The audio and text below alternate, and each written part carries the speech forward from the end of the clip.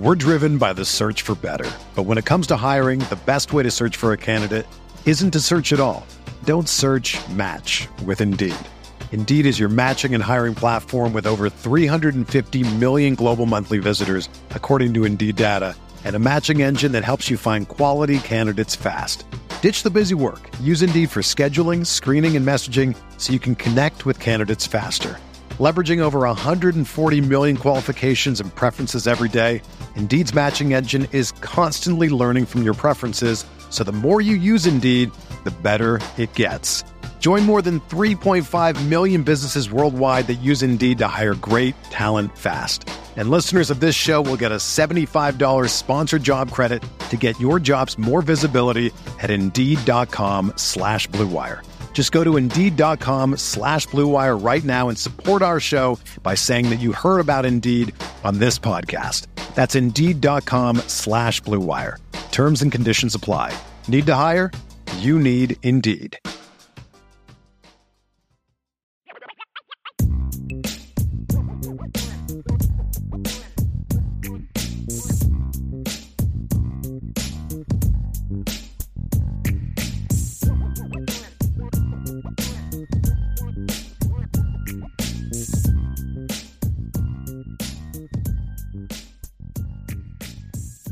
Let's dive to the mailbag, Ryan.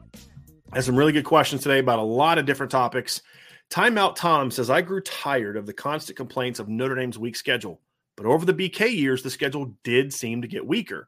Was it a coincidence or was it a purposeful and arranged at Jack Swarbrick or BK's request? I'm going to speak to this first, Ryan, and you let me know if you have some more you want to add. It was partly not in their control. I think Notre Dame did the right thing in softening their schedule to make it more reasonable. I don't think they intended for their schedule to be soft the way that it has turned out to be. And the reason it's been soft is in recent years, Stanford and USC have bottomed out. In 2017, they played 8 ranked teams that year. Well, part of that was because Stanford was a 9-win team that year and USC was an 11-win team that year. Right. And so that helped them. But like in 2019, Notre Dame went 1-2 against ranked opponents. They beat Navy, lost to Georgia and Michigan. Stanford and USC didn't finish ranked. 2021, Stanford and USC both had losing records. 10 years ago, even in the early 2010s, even though USC was a bit inconsistent, they were still at worst an 8-5, 9-4 type of team. And then they had a couple really good 10, Lane Kiffin wasn't, for all the crap that Lane Kiffin took, he was still a way better coach than Clay Helton during his USC period. I mean, he had, 2 10-win seasons at USC, correct?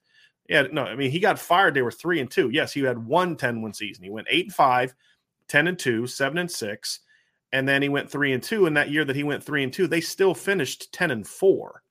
Yeah. And then, of course, Sark comes in the next year, and they go 9-4 the next year. They go 8-6 the next year, which was a rough year. They lost a lot of close games, but then they broke back out in 16 and went 10-3. And then in 2017, they went 11-3. So their down years were like a couple 7-6 and 8-6 seasons. Those were sandwiched around 9, 10, 11 win seasons. Well, under Clay Helton, the bottom fell out in recent seasons. The last few years they went 5-7, 8-5, 5-1 during the COVID year, and then last year they were 4-8. So I think who could have predicted that it would have been bad under Clay Helton? I know, right? Shocker. Yeah. And then Stanford's been just bad. Yeah. And so I think those two things have really hurt Notre Dame. And I think the ACC kind of fallen off a cliff. Because if you look at last year's schedule, if 6-7 years ago, like if in 2015, I would have told you in 2021, Notre Dame is going to start the season off with a road game against Florida State. They're going to play Wisconsin on a neutral field in Chicago. They're going to have USC. They're going to have Stanford. You're like, man, like, do they hate Brian Kelly? Oh, and you got Cincinnati at home on that schedule too. Like, do you guys hate your coach? Are you trying to get him fired? Like, that's what you would have thought, 13, 14, 15, because Wisconsin was 10-plus win every year. Florida State was 2 years away from having won a national championship and then a playoff appearance, right? I mean, you'd have been like, man, like you guys are, USC was coming off of a couple really good seasons. You'd have thought, boy, this is going to be a brutal schedule. Yeah. And then you look at it and it turns out not to be that way. So I think the ACC really bottoming out and COVID and then USC, Stanford. And the reason I say COVID is because the 2020 schedule was going to be a lot tougher, in my opinion. I mean, Wisconsin was going to be pretty good that year, in my opinion. Yeah. You still had Florida State on your schedule, who wasn't that good. You'd had USC, and USC was better in 2020 than they were in 2021, right? I mean, they were 5-1, but they weren't that good. But they would have been a winning team that year. So I think you had Arkansas. Would at least been tough. Been physical, whatever. But I mean, that schedule would have been tougher than what it turned out to be. It turned out to be Clemson and a bunch of nothing, if we're being honest about that season. North Carolina at 8-4 was your second best team. That would not have been the case if it wasn't for COVID, because Wake Forest was pretty good in 2020, and that game kept getting canceled, and they would have been on Notre Dame's schedule as well. So I think those are the things that have factored into it, is an intentional softening coupled with the ACC going down and USC and Stanford being pretty bad the last 5-6 years. I think are the reasons why. It's good analysis. Opinion. I don't think it was intentional. Hey, let's make it soft. Let's make it weak so I can pad my stats. I think that was a benefit to it, but I don't think that was Jack Swarbrick's intention. No, I don't. That's some of the dangers of like scheduling so far out too, right? It's just like you can't predict the future at that point. I mean, like you said, a lot of those teams they were either riding good momentum or they looked like they were about to take a step forward again. And just some of it has just not worked out. Unfortunately, a lot of it has not worked out, but that's not Notre Dame's fault necessarily. That just is you're a victim of circumstance at that point. Right. So. Yeah, agree. Because you could look at Notre Dame's 2029 and be like, wow, you guys got to play Alabama in 2029. Oh wow, 2030, you guys got to play at Alabama. I have no idea what Alabama's going to look like in 2030. I don't know what I'm going to look like in 2030. I don't, much less I don't know if anyone associated with the program right now is going to be with either team in 2030. So just like in 2013, we'd have looked at the 2021 start to the season, and you got to start at Florida State. Good luck with that. But then of course when you get to it, they're just not good. So right. That's why I hate this. I mean, your schedule just filled for 5-6 years in advance. I'm not a big fan of that. 2030, I'm going to look exactly the same. That's all I can say. You have a 1-year-old girl. I can assure you, you are not going to look the same in 2 years. Exactly the same. You have no. It's not going to happen. I'm not going to become a victim of time, sir. This is a saved, recorded podcast that I will be able to look back on in 10 years and be like, hey, Ryan, you remember when you said you'd look the same? Let's revisit that. We're driven by the search for better. But when it comes to hiring, the best way to search for a candidate isn't to search at all. Don't search, match with Indeed. Indeed is your matching and hiring platform with over 350 million global monthly visitors, according to Indeed data, and a matching engine that helps you find quality candidates fast. Ditch the busy work. Use Indeed for scheduling, screening, and messaging so you can connect with candidates faster. Leveraging over 140 million qualifications and preferences every day, Indeed's matching engine is constantly learning from your preferences, so the more you use Indeed, the better it gets. Join more than 3.5 million businesses worldwide that use Indeed to hire great talent fast. And listeners of this show will get a $75 sponsored job credit to get your jobs more visibility at Indeed.com/Blue Wire. Just go to Indeed.com/Blue Wire right now and support our show by saying that you heard about Indeed on this podcast. That's Indeed.com/Blue Wire. Terms and conditions apply. Need to hire? You need Indeed. When you need mealtime inspiration, it's worth shopping Kroger, where you'll find over 30,000 mouth-watering choices that excite your inner foodie. And no matter what tasty choice you make, you'll enjoy our everyday low prices, plus extra ways to save, like digital coupons worth over $600 each week. You can also save up to $1 off per gallon at the pump with fuel points. More savings and more inspiring flavors make shopping Kroger worth it every time. Kroger, fresh for everyone. Fuel restrictions apply. Let's go to Notre Dame 2164. Is anybody else a little surprised that Rocco isn't further along? I know people develop at different rates, but I thought he would be ready to play in his second year. Am I expecting too much? I think so. I think so. Ryan, I know you weren't super high on Rocco coming out. So just where are you right now? And then also the fact that we've got to remember he's got a 6th-year senior and a 5th-year team captain projected as a potential first-round pick ahead of him. as well as guard. Yeah, I mean, there's definitely some circumstance. It's not like he's competing against nobody, right? But I would say this, and this was my opinion on Rocco coming out. I thought Rocco Spindler was a good player, but Brian, I know we talk about the fact that offensive line evaluations from high school can get tough sometimes because some guys are just physically more mature at a certain age and they're more dominant. And I mean, when I saw Rocco Spindler's highlight tape, I was like, wow, that dude is bullying people, you know? But you didn't see a ton of like working in space, working laterally. You just saw kind of the physicality. You saw the wrestling background is what you saw. Which is great. I mean, that's very well needed. But I think that the transition that you're finding is tough for Rocco is I'm not sure that he's a great athlete. I think he's a very tough football player. I think he's got a lot of physicality, but you need a little bit more than that to transition properly to the college level. So it's not, I mean, like we're not jumping off and saying like Rocco was not going to be a good football player at Notre Dame. I mean, he's a redshirt freshman, right? So like he's got plenty of time. The fact of the matter is that there's, from a flexibility, foot quickness perspective, I think there just needs to be a mission for Rocco Spindler here moving forward to get more efficient in those areas. If he can play football, and I think he can play good football for Notre Dame. It's just, I think he's one of those kids that was just maybe a little more physically advanced at an age, but maybe the upside isn't tremendous. So we'll see. USMA 87. There's been some talk about Tyler Buckner's throwing motion. To me, it looks like his release is low. What is your assessment? How will it impact Reese's playbook? Number one, that is one of the most useless things that people in the media try talking about all the time is people's throwing motions. And I'll never understand it. And my whole thing is I don't care what a guy's motion looks like as long as it gets where it needs to get to. Yes. Tyler is always going to be a from-the-ear guy. He was that way in high school. As he's tinkered with it, he's stayed that way. He's always going to be that kind of guy. The other thing is Tyler will change his arm angle, and that's something Notre Dame practices with him. They work on that, and they need to work on that. You can't be an RPO team if your quarterback, unless you have a 6'5", 6'6" quarterback, if your quarterback can't change arm angles. So for me, Ryan, it doesn't bother me. As long as he's accurate with it, I don't care what his throwing motion looks like. I would never, ever, ever, ever teach a quarterback how to throw like Phillip Rivers. I would also never teach Phillip Rivers to change his throwing motion. Right. I mean, that's the reality of it. So how does it impact his playbook? To me, it doesn't at all.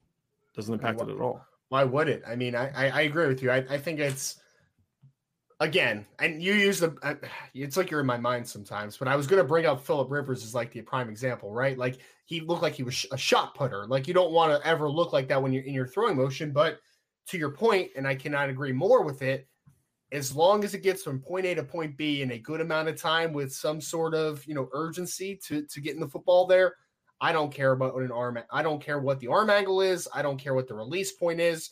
I care that it gets there efficiently and effectively. So yeah, I would not change it. And I mean, my question would be more to this question is, why would it change something in Tommy Reese's playbook? I don't understand quite.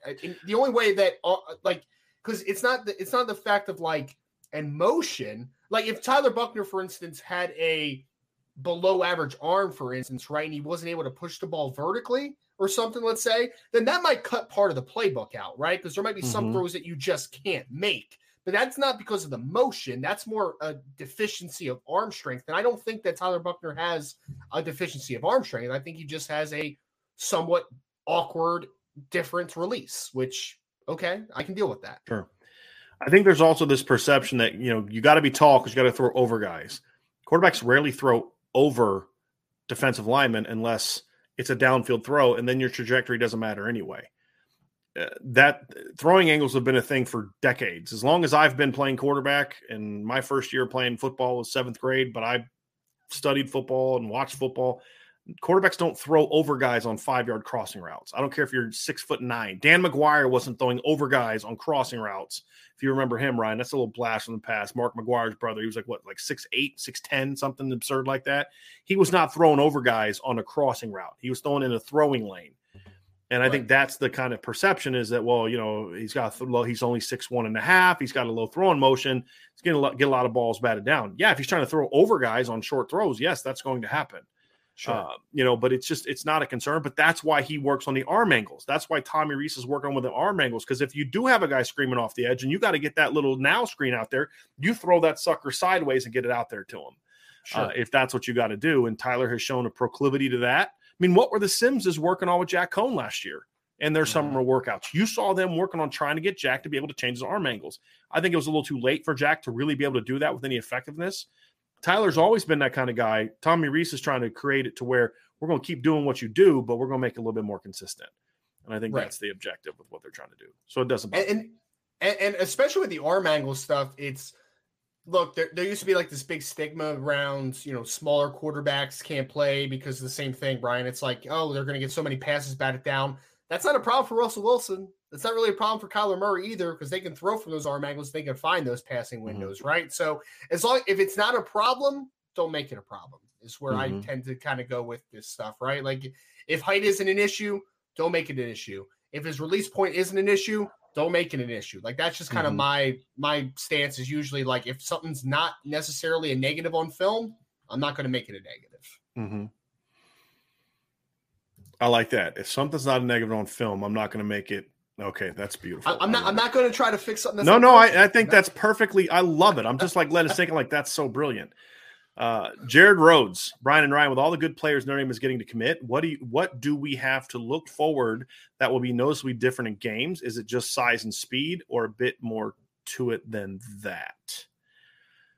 I think that size and so Jared, my opinion is that you'll be able to see the differences, right? Like you'll see that size and speed, but from a coaching perspective, it's how they're able to better utilize size and speed, right? Because it's like the little nuances. And we just talked about like how much of a playbook's going to be cut if an arm strength isn't great, for instance, right?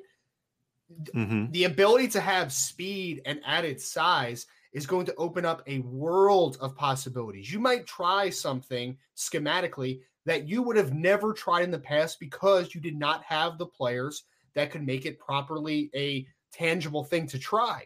But I think that for me, Brian, is the biggest thing is that it just allows for more possibilities. When you have added size, you have added speed, you have a higher margin for error at that point. Like you can try things. That opens up possibilities, I think, for coaches. So yes, I think you can see the added size and speed on the field, Jared, but I think more than anything, you're going to see things on the field from a coaching perspective. You're going to be like, that's unique. That's a different type of play. That's a different type of formation. I haven't seen that staple in the offense before. I haven't seen that blitz in the defense before because you now have more possibilities with that increase in talent. I think there's other things too. I think the increase in talent means you have more guys that can wreck games. More guys can take over a game. It doesn't have to be the same guy every time. I think more speed is something we'll see.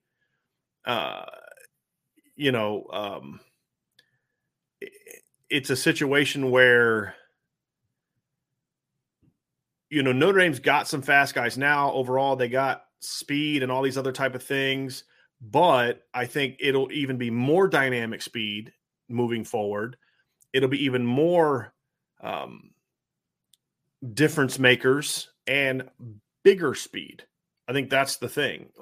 So I think it'll be noticeable when you watch Notre Dame play that they have, because I think there's still spots where Notre Dame doesn't have great speed. Yeah. And even some of their like JD Bertrand's a good athlete. There's that kind of athlete, and then there's a Drake Bowen type of athlete, right? I mean, it's just it's like, I'm not making excuses for Notre Dame because JD Bertrand, when it comes to athleticism, kid can get it done.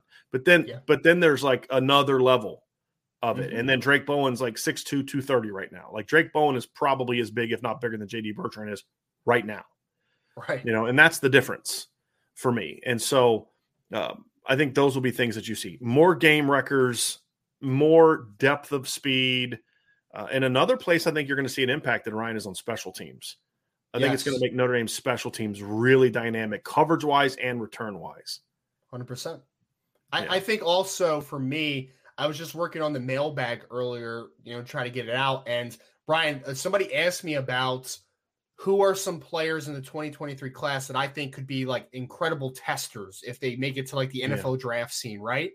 And I was starting to think, I think also the body types of what, the coaching staff likes in a certain position is going to change incredibly quickly too. Because I was even thinking like in a couple of years from now, you could have an interior defensive line, let's say maybe 3 years from now, where a 6'4", 290-pound Tyson Ford is next to a 6'5", 300-pound Brendan Vernon, right? Like, I think the body types are also of what I think that's a good one. Just size. Yeah. Yes. Length. Because the D line right now is a little, it's undersized. It is. Sure.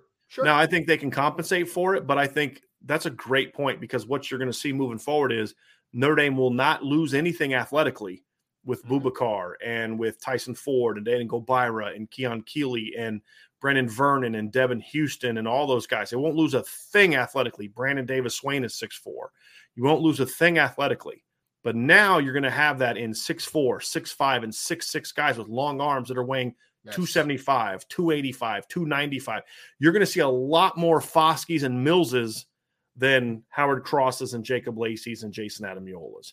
Again, excellent players, but it's excellent players that are now 6'4", 305 as opposed to 6'3", 6'2", 280 or 6'1", 265, 275. That's the difference. Yeah, and that's where I was going with it is like you have 3 guys as your top 3 defensive tackles right now who are all between 6 foot and 6'3", somewhere in that ballpark, and 265-ish to like 285, right? Like that's your interior defensive line. I think in just 3 years, you're going to be like, oh, wow, now we have 6'4", 6'5", 6'5", 285, 295, 300. Like I think the body types for me is just what's going to completely change. So you're going to be looking at a completely different prototype at different positions because I mean I was even thinking think about this, Brian. Like I was talking about like who I thought could be an elite tester, and then I was like, one player that might be a surprise that's on this list is Brendan Vernon, because Brendan Vernon at defensive end is a good athlete, but what if he's a 3-tech eventually? Then we're talking about him being an elite athlete inside, right? And I think that's where the game is going, but I also think that's where Notre Dame is following in that suit too, is that's what they want. That's why we keep preaching. They want to be longer. They want to be more athletic everywhere. And that's why. That's where this game is going for Notre Dame, in my opinion. Yep. I love it. Alan Watson with a super chat, or not super chat, but with a question. Alan said, hey, Ryan and Brian, question of the day. Who scores the first offensive and defensive touchdowns this year? Hopefully they both come early and often at Ohio State. First offensive and first defensive touchdowns this year. I'm going to say, someone said yesterday on the show, I think it was Brandon, it may have been, that said that he sees Brandon Joseph getting an interception in that first game. So I'm going to say it's Brandon Joseph. Pick 6, Brandon Joseph. Okay. Oh, yeah. That's the first defensive touchdown this year. I don't know who it's going to come against. Hopefully Ohio State. We'll see. Yeah. First offensive touchdown. I'm going to go with Tyler Buckner. I'm going to go Tyler Buckner keeps it for a touchdown, the first offensive touchdown of the year. So I'll go Buckner and Brandon Joseph, first offensive and defensive touchdowns this year. I'm going to go defensively. I mean, I'm going to go with Marist, and I'll explain why in a second. There's a response by Mace AK that I want to address of why I'm going with Marist, and it's relative to Ohio State. Not that it's going to be Marist, but I think the first defensive touchdown would look like. Offensively, I'm really going to go with Chris Tyree, and that's more of a hope than it is a prediction. Because if Chris Tyree is the first guy to score on offense this year, that means he ripped off a big one against Ohio State, right? Like Chris Tyree's not going to score from the 2. It's either going to be Estime, Diggs, or Buckner from the 2, right? It's going to be, if Chris scores, it's because he housed it. And that would be it would remind me, and I've said this before, I would love to see Notre Dame on its first drive or two, especially if it's its first drive, kind of do to Ohio State what they did to Oklahoma in 2012. You remember that when like Sierra just went right up the middle for like a 50-yard touchdown non-stopped? Oh, yeah. Oh, yeah. Yep. And, that would be a big momentum. That would be a big thing. Because if you can rip off a big run and now force Ohio State to say, hey, we better put a little bit more in the box. Now, all of a sudden, you can open up some stuff over the top and on the perimeter. I think that would be huge. So that's more of a wish than it is anything. Mace AK followed up. He said, to be honest, instead of a pick 6, I want to see a strip sack and a fumble return for a TD. I want Stroud running for his life because it was referring to like the Oklahoma State game. I think what it would be is in my opinion, it might be something like we saw against Georgia Tech last year, where it was a pick 6, like Jack Kaiser had a pick 6 against Georgia Tech, or was it Navy? It was Georgia Tech. But the pick 6 came on a play where I think it was Isaiah Foskey was drilling the quarterback. Yeah. You know, like I could see something like that where, you know, Stroud tries to quickly, he's getting hammered and tries to get rid of it. I think that kind of thing would even be more impactful because that kind of play, he saw it coming, right? I want a quarterback seeing it coming and then rushes into a mistake. Because I think those kind of, and the reason I say that is as a quarterback, those type of mistakes can hurt you more than a strip sack. Strip sacks are kind of rare. They don't happen. Dang it, I didn't see it coming. We got you next time. The ones that I think are when you're in a quarterback's head is when he sees it's coming and he's trying to, I don't want the ball in my hand because Foskey's coming again. And so it's something like where he's about to get drilled by Foskey or Adam Yole or Riley Mills, and he just kind of like, throws it quickly, and then Maris is there to pick it off and run it back.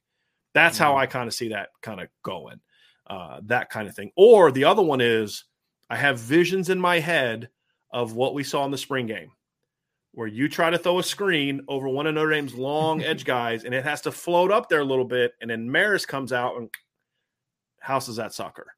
So it's something like one of those two scenarios would be the one for me. I love it. Hey, I'll say this about CJ Stroud too, Brian, just kind of reiterate your point, is there were moments last year throughout the season where he had some really nice movement in the pocket. He's able to avoid rushes. But there are some points, man, where he does get a little bit of happy feet after he's kind of felt some pressure. So I'm hoping that Notre Dame is able to kind of get that pressure early on in the game. Because to your point, I think that could be extremely impactful for the entirety of it if they're able to. Yeah. Connor Fitch, what year are your personal expectations for a chance at a title? I think we will be good this year, but need the 23 and 24 class in before we have a real shot, in my opinion. I don't agree. I'm not predicting Notre Dame to win a championship this year. I'm not. There's a lot they have to prove. But I don't think that this year they don't have a real shot. I think they have the talent to compete with teams. I think they have a schedule that can get them into the playoff with a loss. And I don't see any other teams that I've said this before. Do I think Bama's probably the best team in the country coming back? I do. Do I think Ohio State's really good? I do. Do I think that Georgia's still going to be really good? I do. None of them are 2019 LSU. None of them are 2018 Clemson. They're, in my opinion, they're not. Alabama's got a great quarterback. They've had a great quarterback for several years. That great quarterback doesn't have the weapons. And, you know, I know you've talked about Jermaine Burton and Tyler Harrell and all those guys, but you've admitted they're not Devontae Smith and Jerry Jeudy and the Henry Ruggs and Jalen Waddle receiving cores. Sure. They're not. Sure. Yeah. And those teams had 4 first-round picks on one unit. I don't know if Alabama has a first-round pick at wide receiver on this roster. I don't think Jermaine Burton showed last year he's a first-round pick. Now, Jamison Williams didn't show that he was a first-round pick coming into last year either, so it could change. But just what I know, and I just don't think Jermaine Burton is that kind of guy. Could be wrong. Having said that, this is still going to be a really good Bama team. It is. Is their defense what it was 5, 6, 7 years ago? No. Is it still should be pretty good? It should be pretty good, yes. Their offensive line going to be as good as it has been in past years? No. It should still be solid. It should still be good. They got a good old line coach, good running backs, all that kind of stuff. This is not an unbeatable team. This isn't the team that Notre Dame played 2 years ago. It's not the team that Notre Dame played in 2012. There is no Clemson from 2018 this year, in my opinion. There isn't. And so, and this is, in my opinion, arguably Notre Dame's most talented team they've had in a number of years.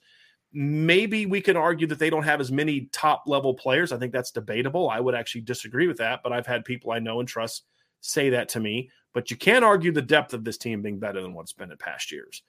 And so I just look at it and I say, I think this team has a shot to win a title this year. Am I predicting it? No. Am I putting my mortgage on it? Absolutely not. Do I think that we should just chalk this up as a year that they're not a title team? No. And I think next year might actually be more challenging for Notre Dame than this year because I think the schedule is going to be harder next year.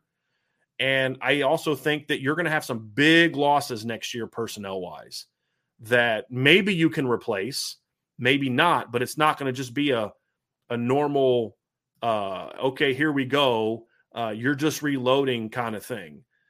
So that's kind of, that's kind of where I'm at with that. I'm done with the whole wait till next year stuff. I'm done with it. Yes. Now, will the roster be better in 2024 than it is right now? I think it's got a good chance to be so, but I'm just not chalking this year up to being one that Notre Dame can't compete with it. Notre Dame on any given Saturday, I think, can hang with any team in the country. There's also some questions enough on their team that if they don't play their game, they could get smacked. But I think that's true for a lot of people. Sure. I mean, Alabama lost to Texas A&M last year. Come on. You know? What was the quarterback's name again? He transferred to Auburn. Zach Calzada or whatever it is. Calzada. Yeah, Calzada. Yeah. Come on. Yeah. It's not like they lost to Johnny Football or even Bo Wallace for that, you know, for Wallace. Yeah, they lost to Bo Wallace. Remember him? I remember. You know, it's like they lost to Zach Calzada last year. They almost lost to TJ Finley. End of sentence. Right? So, you know, there's a lot of good teams that, to me, right now, there are no of those. There's been a couple in the last 5 years, we've seen a couple teams where you're like, that's one of the best teams I've ever seen. Yeah. Clemson 2018 was one of the best teams I've ever seen. LSU 2019 was one of the best teams I've ever seen. You don't see that in back-to-back years. That was not true last year. Bama 2020, I can't say it because it was such a weird year. I just – the COVID stuff, Ohio State played 6 regular season games. It was just such a weird year. I can't really – I kind of blocked that year out for me. Mm-hmm. Yeah. But last year, I've said this, Georgia would have got smacked by most of the teams that have won national championships the last 6 or 7 years, with all due respect. They got smacked by both of Clemson's title teams. They'd have got smacked by 2020 Alabama. They couldn't cover Jamison Williams and John Mechie. With all due respect, they're not Devontae Smith. Mm-hmm. Sorry. And, you know, they'd have got smacked. They got destroyed by 2019 LSU. I'm sorry. They would have. Yeah. But, you know, it just was one of those years. And I think this year is going to be closer to that than it is 2018, where you had 3 really good teams in college football that year, including Notre Dame. And like I've said this before, I think Notre Dame would have had a much better shot at winning if they could have been matched up with Bama in the first round than Clemson. Because Clemson was hands down the best team in the country that year, hands down. Mm-hmm. After Trevor had like 3-4 starts under his belt, they were going to be hard to beat. Very hard to beat. Yep. 99 Problems, but BK ain't one, says, if yours is a dude this season, I could see Texas being top couple, meaning ranked high. And he says they have a dude at running back, a dude at receiver. I'm not that familiar with the rest of their team, though. That's kind of my point, right? Yeah, you can't say that if you only know of the fact that they have a dude at receiver and running back. I mean, their defense, I think Texas could win the Big 12, and I have them as kind of a playoff sleeper if they can, you know, lose competitively against Alabama and then run the table against an okay Big 12. Mm-hmm. But they got a lot of holes they got to fill, you know. I mean, and to the point to where 99, they could end up being that team in the end, but I don't think you can justify that preseason. Because even if Ewers is a dude, Ryan, who's blocking for him? Well, that's who's stopping the other team? That's the big question mark. Well, that's my biggest thing, is because I've actually dug into their defense, especially this. I mean, we know offensively because all right, let's start with the positives to 99 Problems point. Bijan Robinson, 99, is absolutely a dude. There's no doubt. We've talked about Xavier Worthy on this show before, and I know that Brian's talked a lot about how he thinks he might be the best receiver in college football. I think he will be this year. I think he will be this year, yeah. So if he is, that's fantastic. They got Isaiah Nayer, transfer from Wyoming, who's a really good wide receiver. They have Jordan Whittington, who's a good slot receiver. I like. He's their Avery Davis, in my opinion. Yeah. He's a good football player. You have almost nothing returning on the offensive line. You have a lot of young kids, and the one key starter coming back offensively from an offensive line perspective is Christian Jones, who is a very not good offensive tackle. We'll just leave it at that. Right, and their young players aren't Blake Fisher and Joe Walt. I don't think. I don't think so either. And defensively, they have a couple names. Like they have DeMarvion Overshone, who has a name recognition thing, and a couple defensive linemen. But for the most part, their defense has been very bad over the last couple years. So are they going to be able to turn that thing around? I mean, that's my biggest thing, is that you're weak in some very troubling spots. Offensive line-wise, not great. Defensively, it's also not very good in Texas right now. But to that point, I don't think the Big 12 is going to be great this year. And you have the makings of something good. It's just about how quickly can Steve Sarkisian get in this offensive line working. Can the defense at least be solid? If the defense can be solid, your offensive line is okay, nothing terrible. then your playmakers are your playmakers. You have a lot of talents, but a lot of questions still to work out. Like, Notre Dame has questions and young linemen and all this kind of stuff, but they're a team that has those questions coming off of an 11-2 season. Right. Texas has those questions coming off of a 5-7 season. There's a difference. And that's why I'm not able to go there with you right now. Yeah. Can't go there with you. John A1 says, see Botelho working a lot with D-line edge groups on various practice vids so far as Kaiser or someone else stepped up at the rover position. My understanding is he is going to get some of those edge moments. It doesn't necessarily mean he is playing that exclusively, but I'll definitely look into it, John. But I don't think that has as much to do with Jack Kaiser stepping up, because I think Jack Kaiser's already stepped up. I think that has more to do with there are going to be situations where they want to get Jordan coming off the edge. I think that's what it has to do with more than anything else. And I'm happy to hear that, sir. I'm very happy to hear that. If true. Josh Buffo, the motivational business banker, they were talking about Georgia and kind of all those type of things. He said he was agreeing with Archer. I agree. I don't think Georgia can recover from losing the players they lost on D to win this year. To me, it's wide open, Bama and everyone else right now. I do think it's wide open. I do. And I don't think it's Bama and everyone else. I think it's wide open, period. As I've said before, give Ohio State a full season to get their new coaches going, and I would love to see Ohio State and Alabama play in the postseason. As a Notre Dame person, I'm not afraid of Notre Dame in a matchup against Alabama now, like I was a couple years ago or past years, where everything has to go right for Notre Dame. Because you know what? Notre Dame's got some dudes on defense that can do damage against Alabama, just like Alabama has some guys that can do damage to Notre Dame. Notre Dame has some offensive weapons that can give matchup problems for Alabama, just like Alabama has some. And the reason I say that is if Notre Dame is a playoff team, the stuff we were talking about earlier about Tyler Buchner worked out.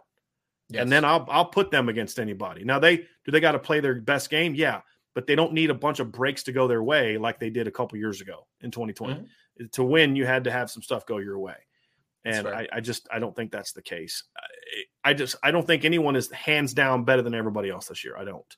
I think there's a group of teams that are significantly better than most other teams, but they're all even still down the pack a little bit more than maybe what it was a couple years ago. That's my 2 cents. But after seeing the poll, it does seem like parity's a little high in this poll this year. I don't know if that's just me with nearsightedness or not, but it does seem like there's not a huge separation. Because I mean, even like you were talking about, Brian, like, you would still have Georgia maybe as number one just because they're the defending national championship. Sure. But we're talking about maybe them taking a step back because they have so much turnover, not only a defensive coordinator, but also with how much talent they lost in the season. So it seems like parity may be at an all-time high this year. Like I said, I would have them number one, but this is a year where I'm not going to argue with them not being number one, right? Because I'm just unless just like you have a head coaching change and and I do buy the thing of Dan Lanning, leaves.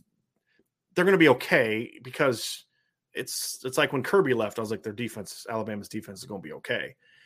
Now, the interesting thing is Alabama's defense has never actually truly recovered from Kirby being gone, which to me says a lot about, okay, Kirby's a better defensive coach maybe than I gave him credit for, because I gave Saban a lot of the credit for how good their defense was, and he deserved it. But they've never been as good as they were when Kirby was their D coordinator. Now, there's other reasons why. They play a different style of offense now, right? Sure they score quicker. It puts their defense in more binds. The game has changed, all those type of things. And so I do think that that factors into it, but I don't think Dan Lanning was necessarily a guy that I'm like, oh, geez, they can't replace him. It's more of they lost all the linebackers. And honestly, defensive linemen they lost, I'm not worried about it. Like, to me, they're fine. The question for me is, can they recover from not having Kobe Dean and Channing Tindall, and then who's the other kid that they had at linebacker? Quay Walker. I think those are going to be some bigger losses. And then Lewis Seen is another guy that I think is going to be a bigger question mark for me than losing the guys up front. But even then, they're replacing those guys with really good players, or at least talented players. And I would still argue that their most talented defensive lineman or defensive player from last year is back. The most talented player, just in general. Yeah. Jalen Carter's a stud. Yeah, and Nolan Smith's a really good football player. And Robert Beal led him in sacks last year. So, Kaylee Ringo's back. And he's like 27, Josh Beal. So he's been around forever. But, so that's kind of the thing. So, anyway. John A1 says Oklahoma is becoming very weird under Venables, very Harbaugh type feel over there now. And we're not I don't think John, and I'm not going to address the situation going on with Cale Gundy. That's not really, I don't know a lot about it. I'm not touching it. It's not my business because I don't know as much about it or what happened. Sure. But yes, when you just look at how Venables carries himself and how he talks and some of the quotes he has, there's definitely a Jim Harbaugh type of weirdness to him. There is, yes. He's a strange fella, man. There seems like there's a little bit of a obliviousness too there. Yeah. But don't want to touch too much on it, but I'll say, I mean, Brian, we talked about this when he was hired, I think. I'm pretty sure. Mm-hmm. I wasn't a huge fan of the hire. I wasn't. Mm-hmm. I like Brent Venables as a defensive guy. I think he's a really smart in that capacity. I mean, I would take him as my defensive coordinator any day of the week. Like, I think he's a really smart defensive guy, and he has the ties to Oklahoma, which I understand again why that was their target. There's just something about him from a personality perspective that just does not say head coach to me. Like, I'll just leave it at that. Just doesn't say head coach to me. We'll see. I will say this: if you are wrong, and this is the thing I've always said, I don't know what he's going to be as a head coach, but if you're wrong and he can actually be a head coach, I think Oklahoma is going to be better under him than Lincoln Riley. And the reason I say that is because they're going to be better defensively, and I think he made a good hire as an offensive coordinator. I didn't know a lot about Jeff Lebby when he got hired, but as I've studied him since then, I'm like, okay, that's a good hire. I like that. It was a really good hire. It was a really good hire. I agree 100%. Right. Yep. But it's just the weirdness factor is the thing for me. And can he create a disciplined, tough program?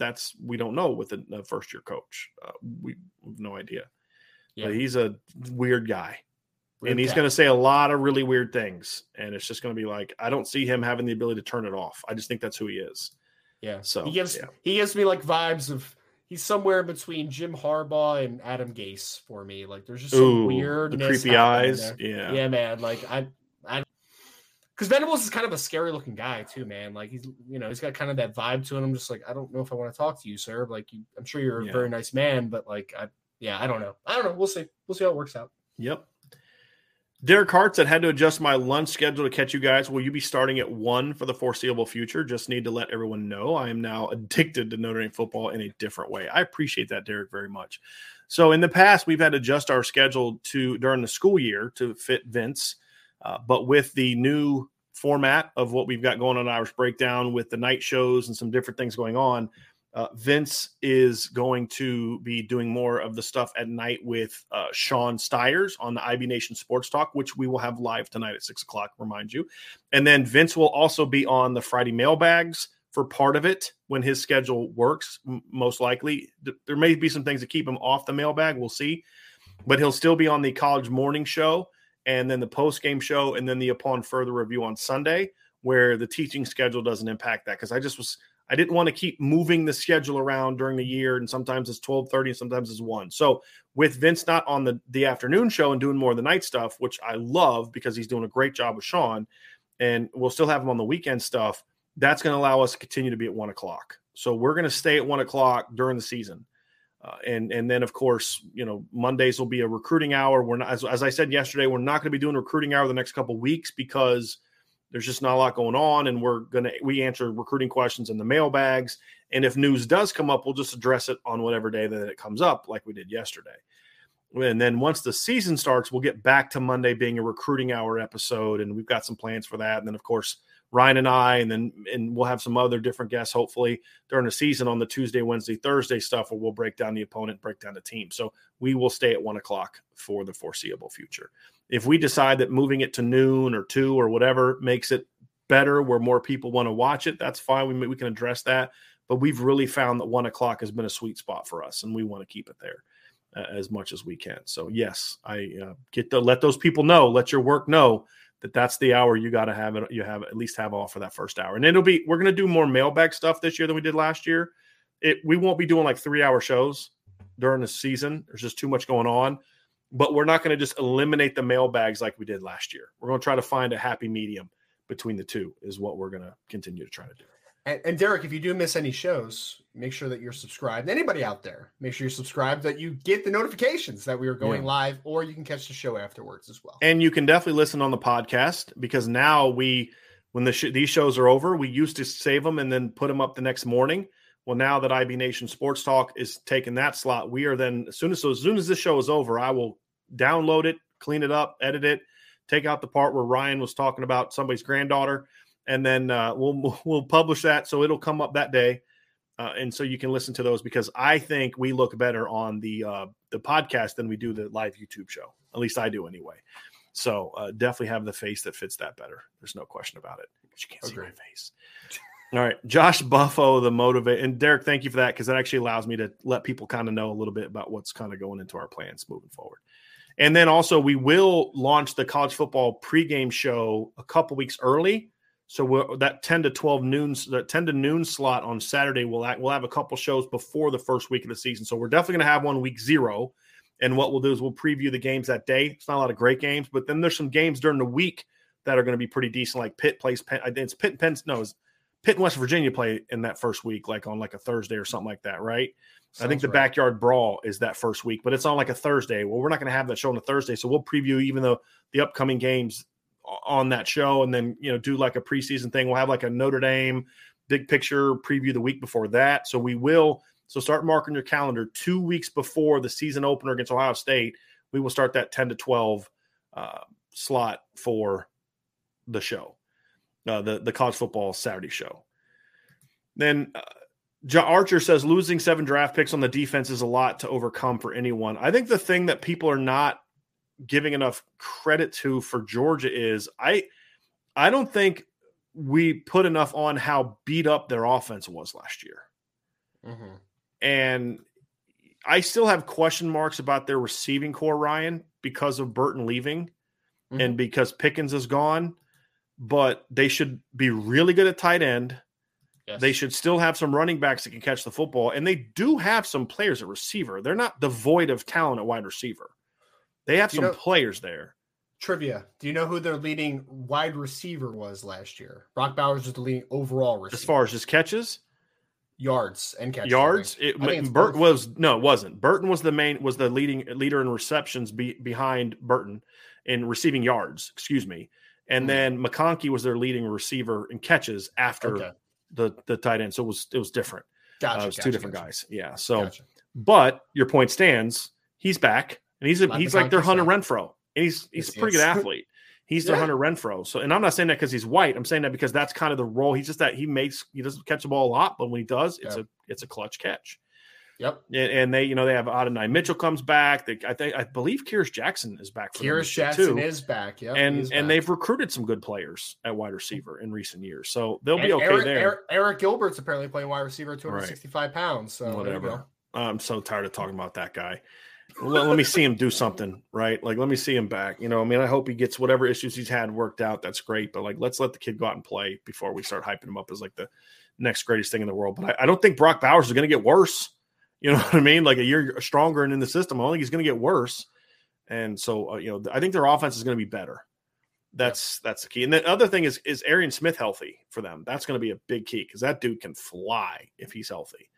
So I'm not quite sure what his status is. I'd have to actually look into that. But if he's healthy, that's a dynamic. I mean, he is like a faster version of it's their Braden Lindsey, but faster.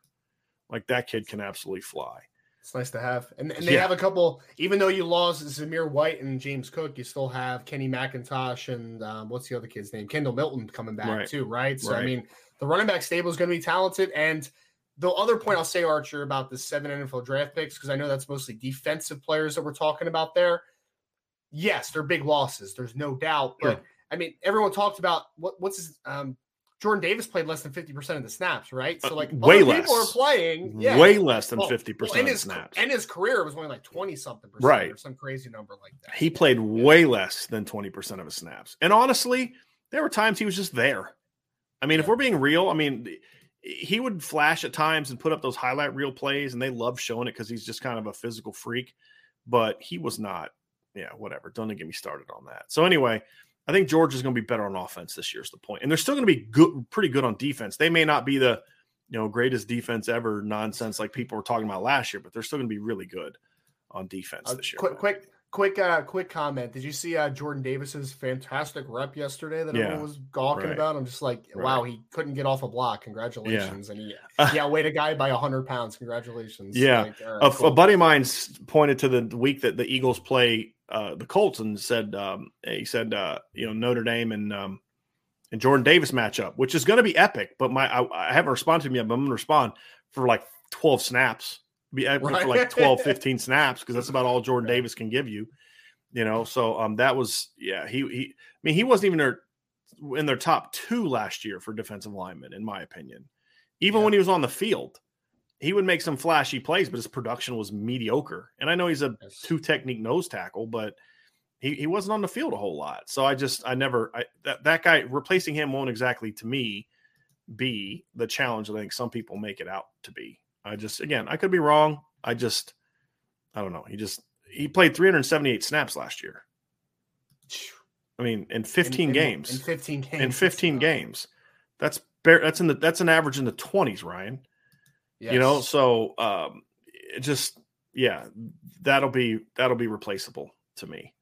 I'm actually going to look at this. I want to compare this real quick. Hold on a second. Let me see. So that is fewer snaps. He played fewer snaps last year in games than Justin Adamiola, right? He played just a few more snaps. What number did I say?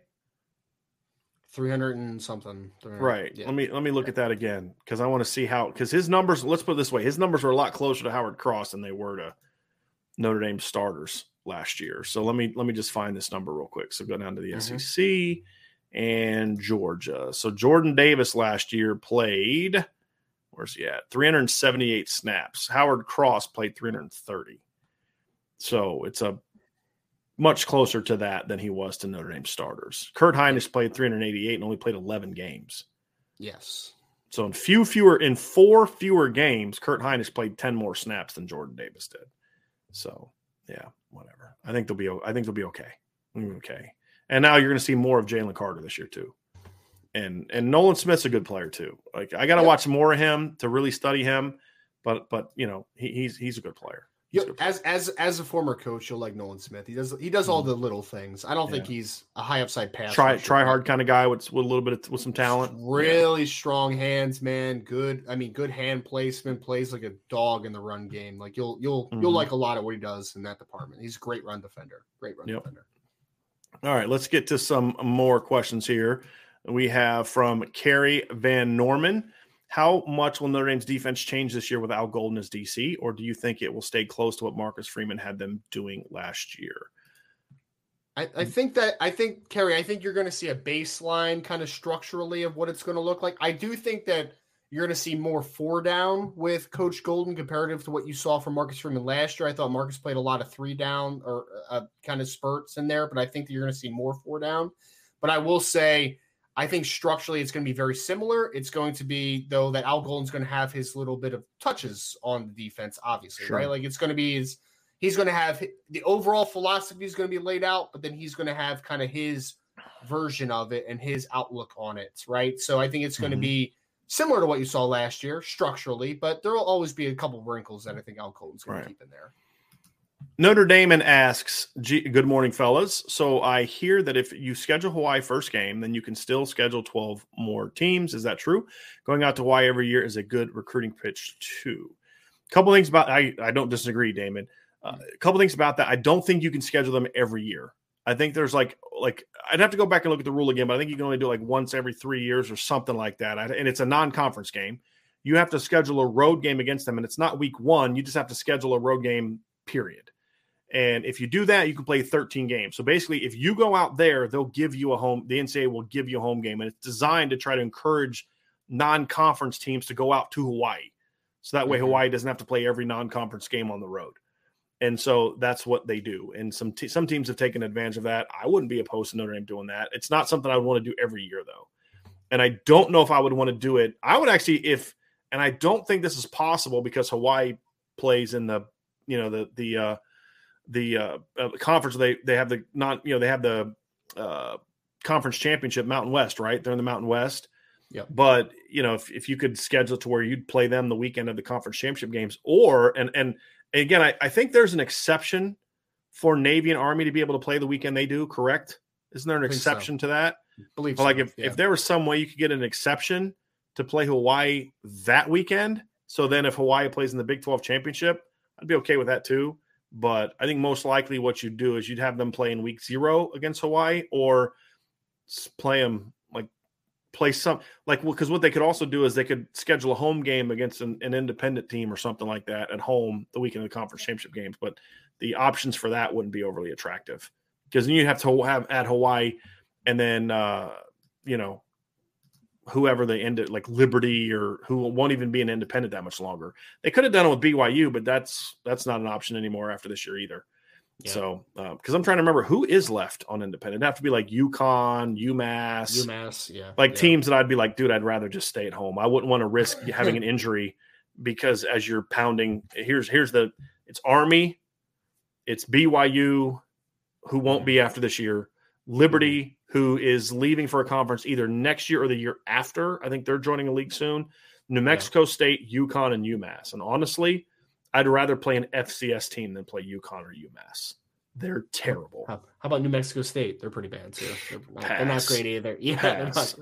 But if playing Hawaii meant you get to go to Hawaii every once in a while, that'd be nice. But I'd rather try to do some with the Army. I mean, because you could schedule Army the week of the conference championship games, right? That could be a game. And Army's actually a decent program right now. Like they're Jeff Munkin's doing a nice job. He really is. Yeah, he really is. Army may have the highest drafted player they've ever had, by the way. Yeah. They have you think Carter, that kid's a legit first-round talent. You told me that, right? Maybe not top day 50 two type of player. Day two top for sure. 50. Yeah, I think so. I mean, I think their highest-rated player that Army's ever had was Mike Wall went in the second round. So I think that Andre and that was Carter a while ago, wasn't it? Yes, 90s, I think. Yeah, it was a long time ago now. But, I think that he has a chance, man. He's got a nice little grade in the preseason, and he's long and athletic, and I don't know how Army got him, but they got him. Yep. I got a super chat down here from Sean Michael. Thank you, Sean, very much for that. Hey, Brian and Ryan, thanks as always. You're welcome.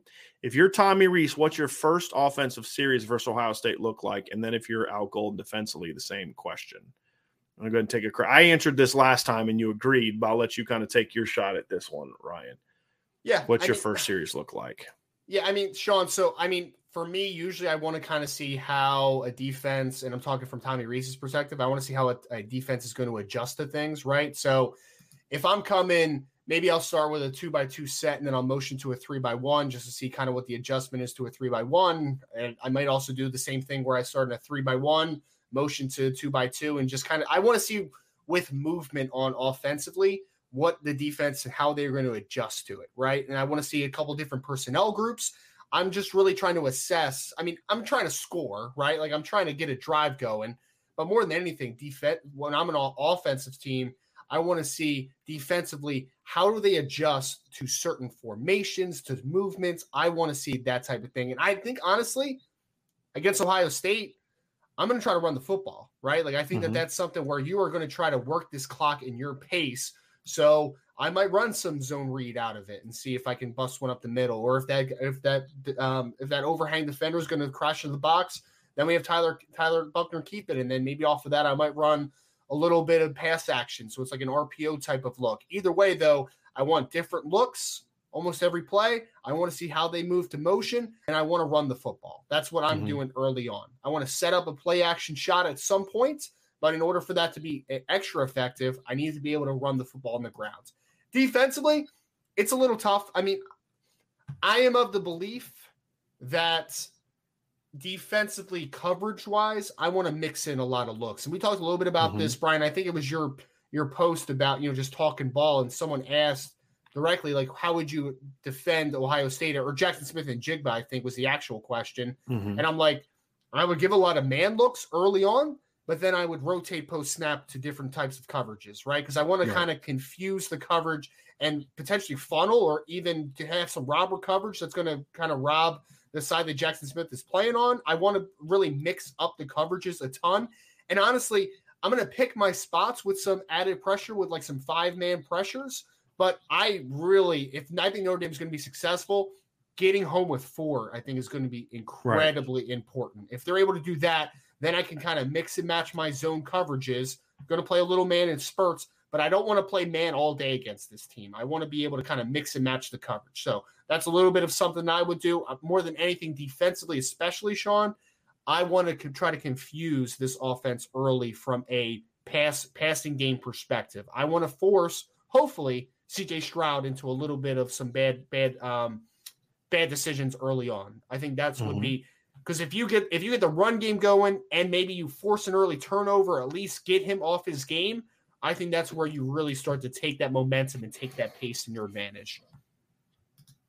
Let's go to the next question here. We have from Brent Smith. Actually, yes. Says, do you believe that the Frost Jabron Payne has to produce? And I assume he's talking about this year. I wouldn't say, not on-field production, Brent. Like, I want him to be able to – I want him to have a fully healthy year, working every day in practice, getting his legs back under him, and being able to compete on a day-to-day basis. I think that's the biggest thing for Jabron for me, because like you said, Brian, like, he's barely played in 2 years, right? So, like, I need to get his legs – underneath of him, and I want to see him just kind of get through the season and remain healthy. And I think now that you're maybe a little more optimistic about when Logan Diggs will get back to the team, now you have your 3 backs in front of him where you don't have to force Jabron Payne into early playing time, because I think that's, I don't want to say it's the worst case scenario for him, but I really just want to make sure that we're not rushing him back too quick. Right. Next question. Irish Chi-Town says, Brian, has anyone on offense surprised you early on? I'm not the person to ask that question to. I'll tell you what, Irish Chi-Town, Sean Stiers and Vince D'Addario have both been at every practice so far. I have not been in any practices. Tonight at 6 o'clock p.m., ask them that question, and I will give them a heads up that you are going to ask that if you're able to be on that show. That's the deal. And hey, I'd appreciate y'all if you're in the chat and you see us doing this and something happens on the message board, please don't text me that something's wrong with the message board. I can't do anything about it right now. So the people that handle our site, getting updates when things are going wrong, they're working on fixing it. Okay, so there's nothing I can do about it in the middle of a show. Josh Phillips, Ryan, this is a good question for you. Yep. Josh Phillips, how big of a learning curve from center to left guard? And this is referring to Jarrett Patterson from earlier. How big of a learning curve is that move? I mean, it's a difference, right? I mean, anytime you make a position switch, there's going to be things that are going to be very different. But I think if anything, Josh, I think it's going to help him in a lot of ways, right? Like we talked about just the fundamentals of snapping and getting into your blocking position and stuff. I think that the game has the opportunity to slow down a little bit for Jarrett Patterson at left guard, if we're being completely honest. So it's going to be a little bit of a transition because he's been doing something for a long period of time. But when you're talking about the switch from center to left guard, I think things are just going to be a little bit easier for Jarrett. You know, you have Joe Alt next to you, potentially. You have Zeke Correll next to you. You have a little bit more help. There's going to be a lot of times where, honestly, you're uncovered and you have a little bit more space to navigate and you have a little bit more time to recover. And I think that the game is really, in my opinion, I think it's going to really slow down for Jarrett Patterson because it's just the process is a lot easier, I think, from a guard perspective comparative to a center. A lot of stuff happens in a very short amount of time after you have to snap and then get into your proper position.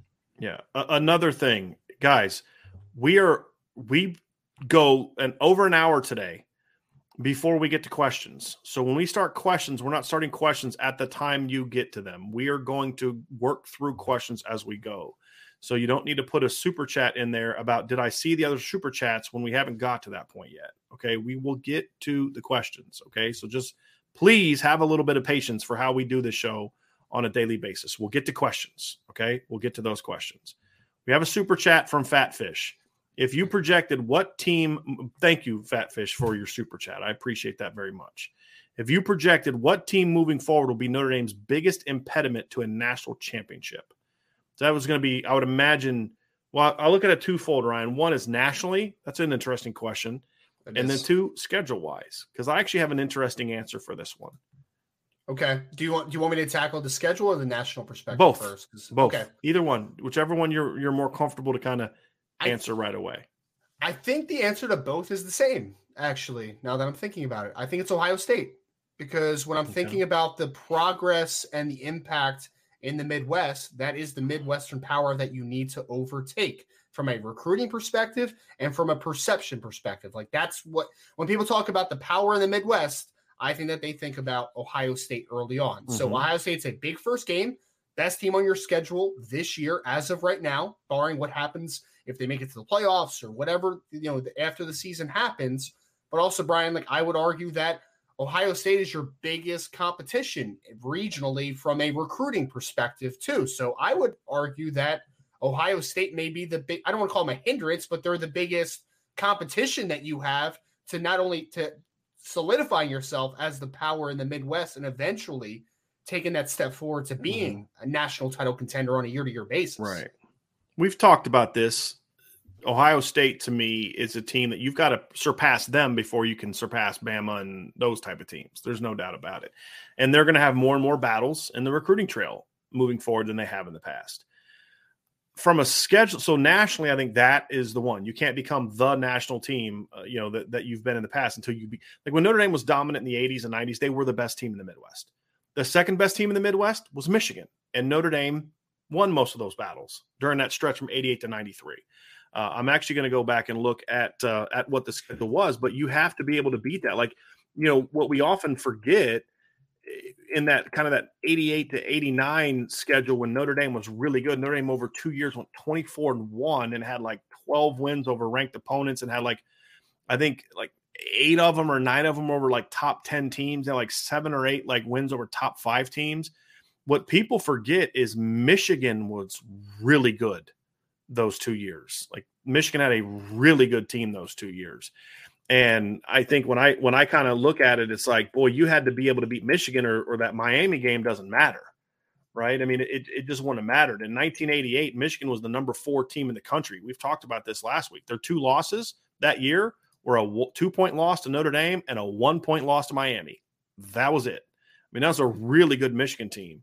In 1989, Michigan went 10-2 and finished in the top 10 as well. And their only 2 losses were to Notre Dame at home by 5. And then they lost the Rose Bowl to USC by a touchdown. So those are some really good teams, and Notre Dame was able to kind of overcome Michigan during that stretch. And if you look at it, when you look at that stretch from 1988 to 1993, from 87 to 93, Notre Dame went 5-1-1 against Michigan during some times when Michigan was a really, really good football team. And so, Bo Schembechler obviously retired in 1989. They beat him the last 2 times they played him. Then Gary Moeller took over as the coach. He had some good football teams as well. Coach Moeller was the head coach during that stretch to 93. They went 9-3 and finished in the top 10. In 90, they went 10-2 and finished in the top 10 in 91. They went 9-0-3 and finished 5th in 1992. And then 1993 was the first year that they kind of took a step back and they went 8-4. So Michigan was really good during that stretch, and Notre Dame went 5-1-1 against them. And it's similar, and they were beating them on the recruiting trail for guys too. So that's what Ohio State is now to Notre Dame. You have to start beating Ohio State before you can then go do those other things. I think the other team that I look at from a schedule standpoint, Ryan, is Miami. It's an interesting one. Yeah, because Notre Dame and Miami are going to have some games coming up, and it's going to come during a time when Notre Dame is going to be really good. But I think if Mario Cristobal is doing what I think he's going to do as a coach, I think Miami's going to start getting pretty good here pretty soon as well. Notre Dame plays Miami for the first time in 2024. It'll be at home, but I think Miami's going to be a pretty talented team by then.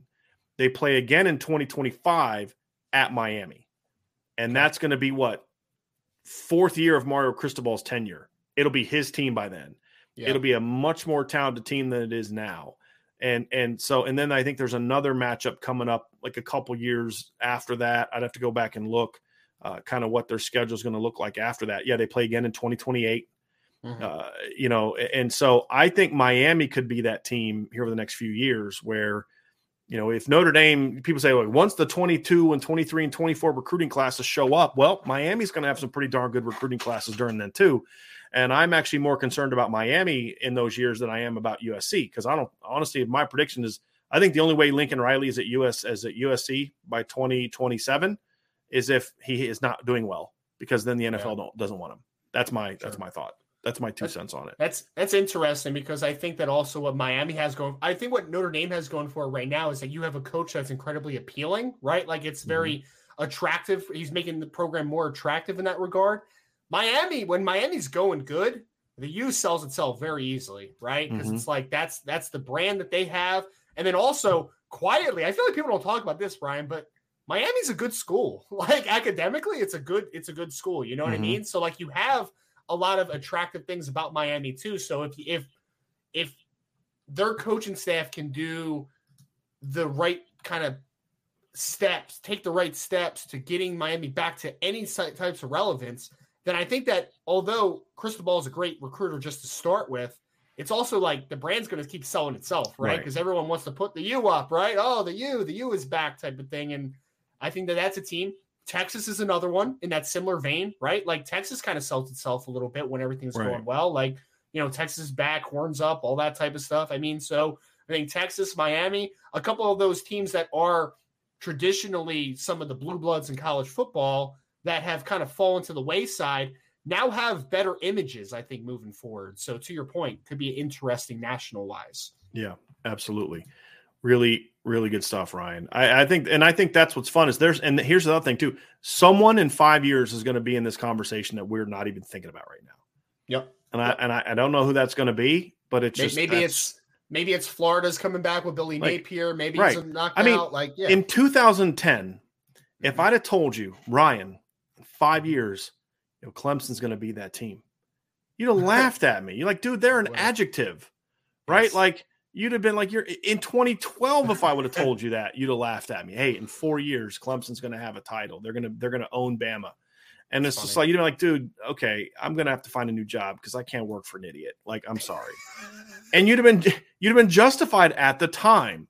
You just never know, right? You just never know. Like when Dabo got hired in 2007, were you thinking like in a decade from now, he's going to have 2 titles? Or, no. And he'll have 1 title and be on the verge of another and have a, national, you wouldn't have thought that. They hadn't won it. Like if you think Notre Dame's national title drought was long right now, imagine what Clemson's was. I mean, in 2015, they hadn't won one since 81? Yeah. And that was, I think, their only one, I think. I could be wrong on that, but it had been a long time. So you just never know. So when I look at their 2028 schedule, for example, it's Arkansas, Purdue, Virginia Tech, Navy, Boston College, Clemson, Miami, and Pitt. I have no idea what those teams are going to be then. The only one that I think I have any kind of semblance of is Miami, because I feel like that's kind of going to be when they're going to really be rolling with Mario Cristobal. I don't know what Arkansas is going to look like. I don't know what Purdue is going to look like, or Virginia Tech, or Boston College, or Clemson, or Pitt. I don't have any clue. But it's gonna be very interesting. Virginia Tech's another interesting one. Not quite to that level, but I kind of like the new coach they have, the defense coordinator from Penn State that's over there now. Is it Brent Pry? Brent Pry, yeah. Yeah. Mm-hmm. I kind of like him, man. I listened to a few of his interviews. I'm like, oh, okay. At first, I was kind of like, I don't know about that hire, but now kind of looking back at it, like, not a bad hire, I think, for Virginia Tech. Yeah. We'll see, though. We'll see. Yeah. They just need someone to get them back to getting the best kids in Virginia, and that they can get, and then playing with an attitude. Justin Fuente, those teams did not play with an attitude at all. It's going to be. I want them to be good. I mean, I'm a Virginia guy, right? Like I want UVA and Virginia to be good. I enjoyed it when they've had good teams in the past, but I also think it's good for the ACC and good for college football. I mean, Virginia Tech should be a better team. Will they be what they were under Michael Vick? No, unless they get another Michael Vick. They won't be that again, but they were a good team for some years, and sure were really well. I mean, Frank Beamer, Bud Foster, it was really good. Oh yeah, it was really good for a while. Yeah, no doubt. Michael S. with a super chat. He goes, compare BK and Mark Richt, both rebuild famous program, but unable to win the big game. Go to school in fertile recruit area to change the scenario. Same result. Huh. I think it's a little bit different, honestly, Michael, because I think Mark Richt was sort of done at that point in time. I do. I think Mark Richt has a lot of interest outside of football. He does a lot of missionary work. Like even when he was coaching, he does a lot of things to help Christian organizations and that he doesn't ever really brag about. He would do mission trips over the summer when he was coaching at Georgia to help, build homes and shelters and stuff like that in other countries. And he's always kind of been that. And I just think he was kind of worn down by the time he was done with Georgia. I think he was worn out. I don't think Brian Kelly's worn out. I don't think he's worked hard enough to be worn out. But I think also Brian Kelly has a different mindset about it. I'm not saying it's better or worse. I just think Coach Richt was kind of tapped out. And I think the only reason he went to Miami was because it was his alma mater. I don't think there was any other school that could have got him to coach, in my opinion. I really don't. Whereas Brian Kelly would have taken any great offer he could get, any good offer he could get to leave Notre Dame. I mean, that had been true for a while. So I think the scenarios are a little bit different in regard to that. I also think LSU is a better situation now than Miami was when Mark Richt went there. They were a mess, and they hadn't been Miami for a long time. I mean, LSU won a national title 3 years ago. Mm-hmm. Really 3 seasons ago, right? 3 years ago. Yep. So, and LSU is, it is still the program in the state if you do it right. So, I don't think the scenarios are the same, but I'll say this to his question. I do think the results are going to be the same, in that I do think Brian Kelly will lose most of the big games, but I think he'll win more big games than Mark Richt did, because the only big game that Mark Richt really won in his 2 years was over Brian Kelly. That's true. Very true. That's funny when you think about it like that, with the parallels. Yeah, he's only there for 2 years. I think so. It was a very. It was like a blink of the eye, man. It was just done. Yeah. That was weird. That was kind of a weird hire too. He was there for 3 years. 3 years. Because he was a very.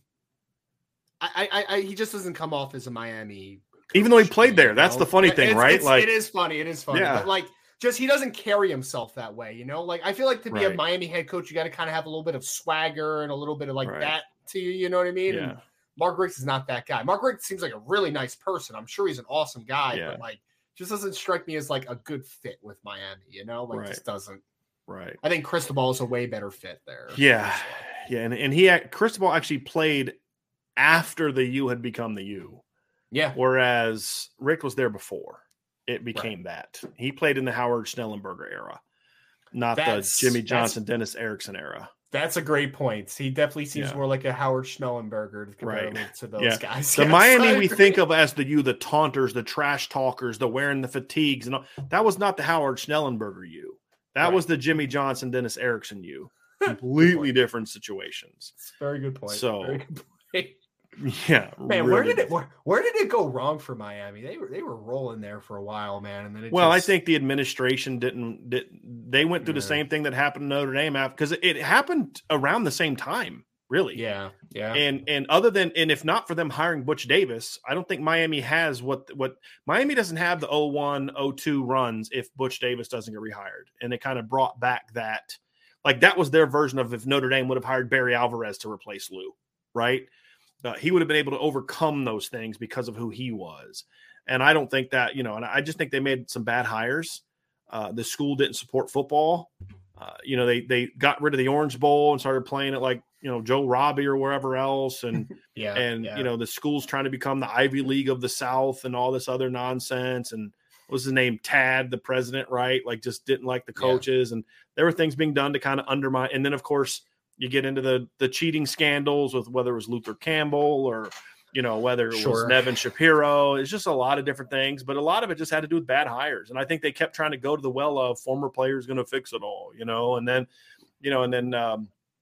Randy Shannon was a good linebacker in college and was a good defensive coordinator and pretty good linebackers coach and recruiter, but not a head coach. Mm-hmm. And so I think it's never one thing, right? It's never it's always a combination of factors that can blow up a program like that. That's fair. And I think going away from being independent was something that I think hurt Miami a little bit because, playing in the Big East, I don't know if that necessarily inspired kids to want to go to the U anymore the same way because, who goes to Miami saying, because when kids went to Miami in the 80s, they went to Miami knowing they were going to get to play against the best teams in the country year after year after year. I mean, that 1988 Miami team, they were an independent. And, they had to play Notre Dame, who was a great team. But a lot of people forget they started the season that year against the preseason number one team in the country in Florida State. The next week they played at Michigan. The week after that, they played against Wisconsin. Now, Wisconsin wasn't good back then, but my point is they played Wisconsin at home. Then they played Missouri. Then they played at Notre Dame. Later in the year, they played at LSU. And then they had a home game against number 8 Arkansas. And then they played BYU. Well, back in the 80s, BYU was really good. That year, they went at 9-4 that year. 9-4 the year before that. a couple years before, 85, they were an 11-win team. And in 1984, BYU won the national championship. And so, beat Michigan in the Holiday Bowl, opened the season with a win at number 3 Pitt. So, they were going all over the country playing everybody, and I mean, that's kind of why you signed up to go to Miami. I mean, it's for similar reasons that you went to Notre Dame. It's you're going to play for championships, and you're going to play teams from all over the country. And I think they kind of went away from that. Mm-hmm. And when they joined the conference, and combined with all the other things, and then part of it too was the emergence of Florida State. Like once Florida State kind of broke that barrier with Charlie Ward in '93, combined with Dennis Erickson was running a program that was just like Jimmy Johnson's teams played with attitude. Mm-hmm. Dennis Erickson's team was a renegade program. There's a difference. Yeah. The Miami team in '88, they had some they had some attitudes. They had some swagger. They talked trash and all that, but they were still a disciplined, well-coached football team. Mm-hmm. Dennis Erickson was I'm talking about the inmates or in the asylum or whatever expression you want to use. It's like he had no control of that team, none. And they became when I think of the U in its greatness, it ain't that. Right. I didn't enjoy watching that version of Miami. I was like, this is just disrespecting the game. Now, the Jimmy Johnson team that talked a ton of trash, and even the 89-90 teams that talked a ton of trash under Erickson before the Jimmy Johnson influence had been worked out of the program. I mean, that I have respect for the 88-89 Miami teams. I do. I have respect for those teams. And Dennis Erickson was part of that because he was the head coach of the 89 team, but that was still riding Jimmy's coattails, in my opinion. And they would just lose games they had no business losing, like getting embarrassed by Alabama. Jimmy Johnson's team never would have got embarrassed by Alabama the way they got embarrassed by Alabama. If you remember that year, was it 92 that they played Alabama for the title and just got embarrassed by Alabama? I mean, that was the game where Lamar Thomas, who I couldn't stand, was thinking he was running for a touchdown, and George Teague just hawks him and rips the ball out of his hand. Like, that was that game. They had John Copeland and Eric Curry on the defensive line. That team was that Bama team was physical, and Miami just thought they were just going to do what they always do, roll in there and whoop them, and it didn't happen. And they got embarrassed. And I think that was the death of Miami, in my opinion, because people didn't revere that Miami team the way that they did the previous Miami teams. Mm-hmm. Right? They didn't fear them the way they did in the 80s under Jimmy. I just don't think that they did. Another day is here, and you're ready for it. What to wear? Check. Breakfast, lunch, and dinner? Check. Planning for what's next and how to save for it? That's where Bank of America can help. For your financial to-dos, Bank of America has experts ready to help get you closer to your goals. Get started at one of our local financial centers or 24/7 in our mobile banking app. Find a location near you at bankofamerica.com/talktous. What would you like the power to do? Mobile banking requires downloading the app and is only available for select devices. Message and data rates may apply. Bank of America NA, member FDIC. This is the story of the one. As head of maintenance at a concert hall, he knows the show must always go on. That's why he works behind the scenes, ensuring every light is working, the HVAC is humming, and his facility shines. With Grainger's supplies and solutions for every challenge he faces, plus 24/7 customer support, his venue never misses a beat. Call quickgrainger.com or just stop by. Grainger, for the ones who get it done. Michael S. also said fear with adding O-line adding weight is they turn into a lumbering Wisconsin type line, power but reduce speed and agility. Fast D-lines will beat them on edge plays. I mean, I think that's a legitimate fear that doesn't happen, right? I don't want to dismiss that fear. It's just I think that Matt Bayless and Harry Hiestand have earned the trust of, okay, they know that, right? Yeah. And I think it's also about they have guys that are that big.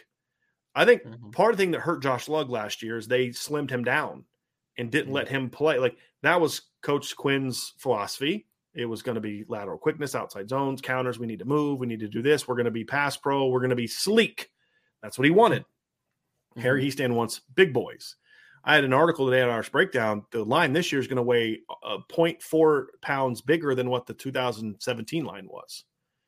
And because it's not because there's one 340 pounder on the lineup.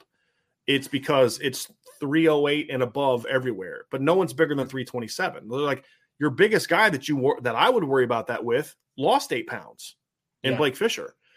Zeke Correll getting up to 308. That's a little bit concerning, but he's a center. So, and he needed to add some weight, and he'll lose 5 of that during fall camp.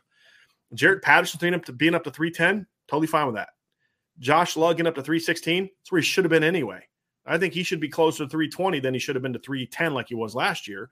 And you and I talked before the season, before the rosters came out, I should say, that we thought Josh Alt would be around 315 because he's just got a monster frame, and he's 317. So he's in the wheelhouse of what I think his frame can carry.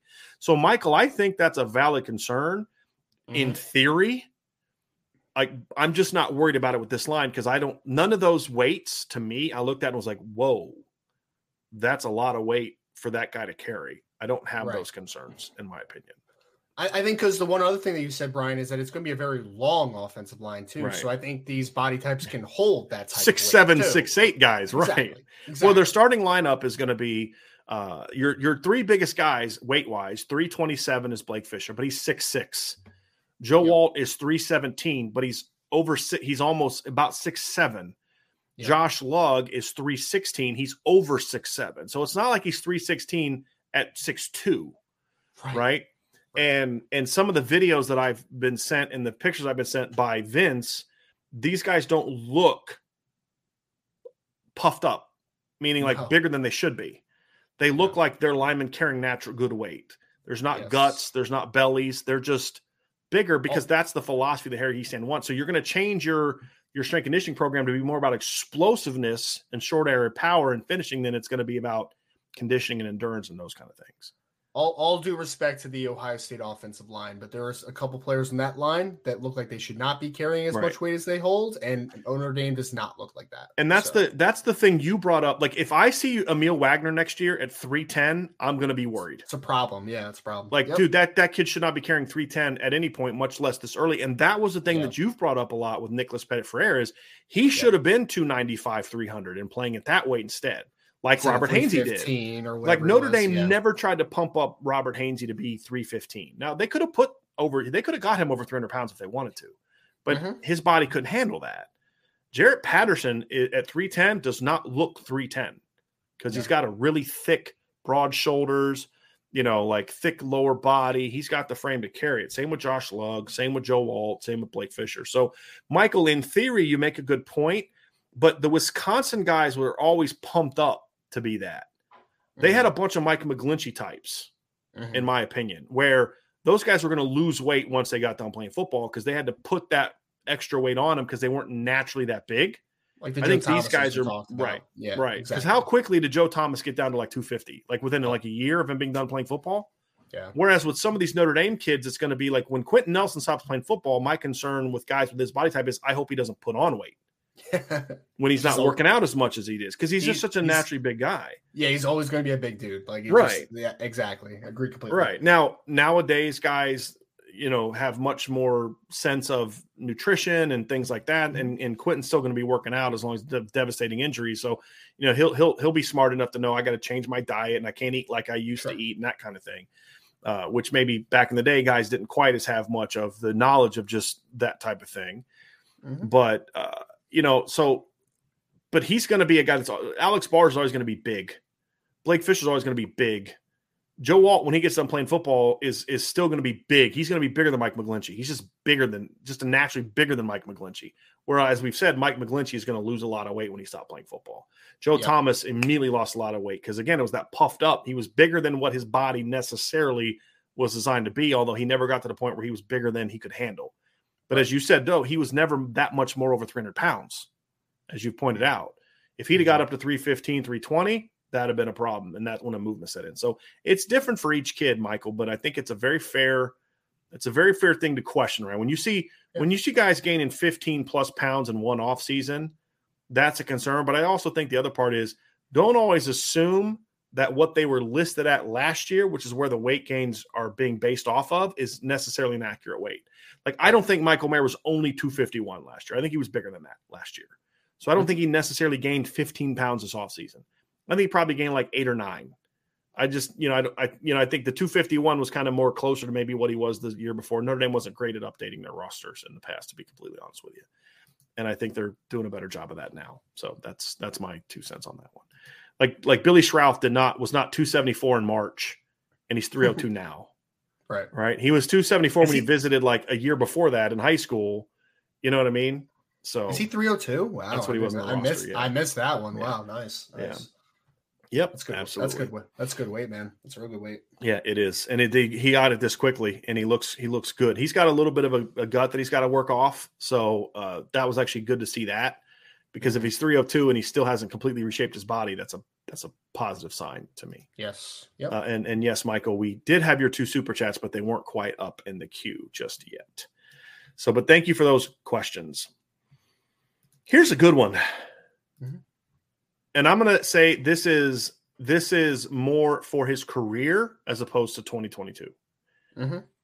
ICURN with Irish Luck with a super chat. Thank you. Do you think Tyler Buchner could be a Vince Young type from run and throwing? Vince was accurate, but with a weird throwing motion. I mean, look, they're very different players, obviously, from a physical perspective, just from a play style perspective, but could they have a similar impact? Yeah, it's possible. Mm-hmm. I mean, to your point earlier, Brian, when we were talking about, Tyler Buchner, he needs to be the dude at points this season for them to be really successful. The one thing about Vince Young at Texas, especially his last year, I mean, you think about the USC game, for instance, right?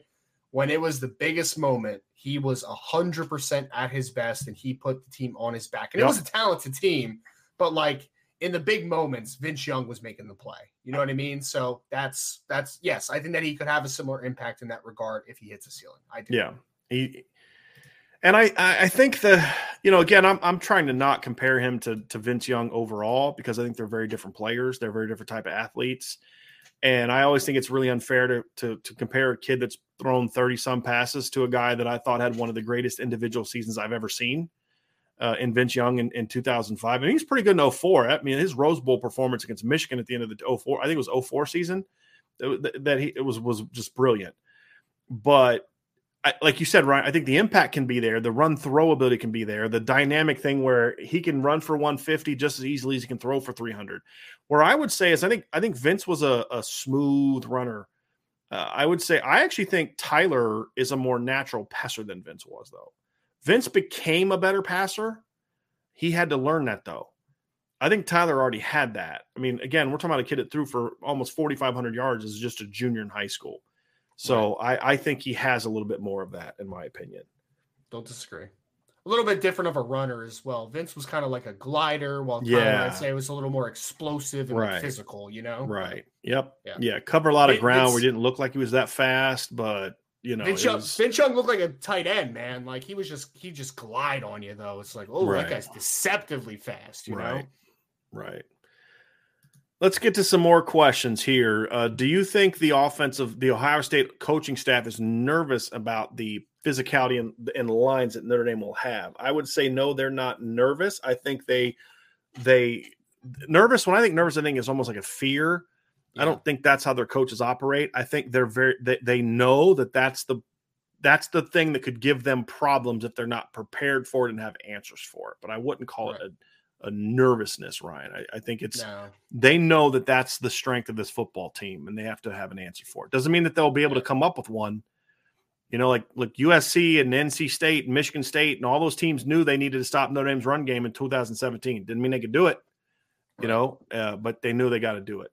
Yeah, nervousness definitely has a weird connotation to it because, I think that the Ohio State has a good staff, I think. I think they have good coaches there, and I don't think that nervous is the right connotation for it because they're competitors, right? Like they're not going to just be like, oh my God, I can't believe Notre Dame's going to come in and run the ball on us. Right. Like that's not what Jim Knowles is thinking in his mind, right? Like they're competitors at their core. So I agree with you. I don't think nervousness is the right observation, but I would say, preparation wise, I think it would be nearsighted not to expect that Notre Dame is going to be a much more physical team. Sure. But you're not nervous about that. It's just part of your preparation.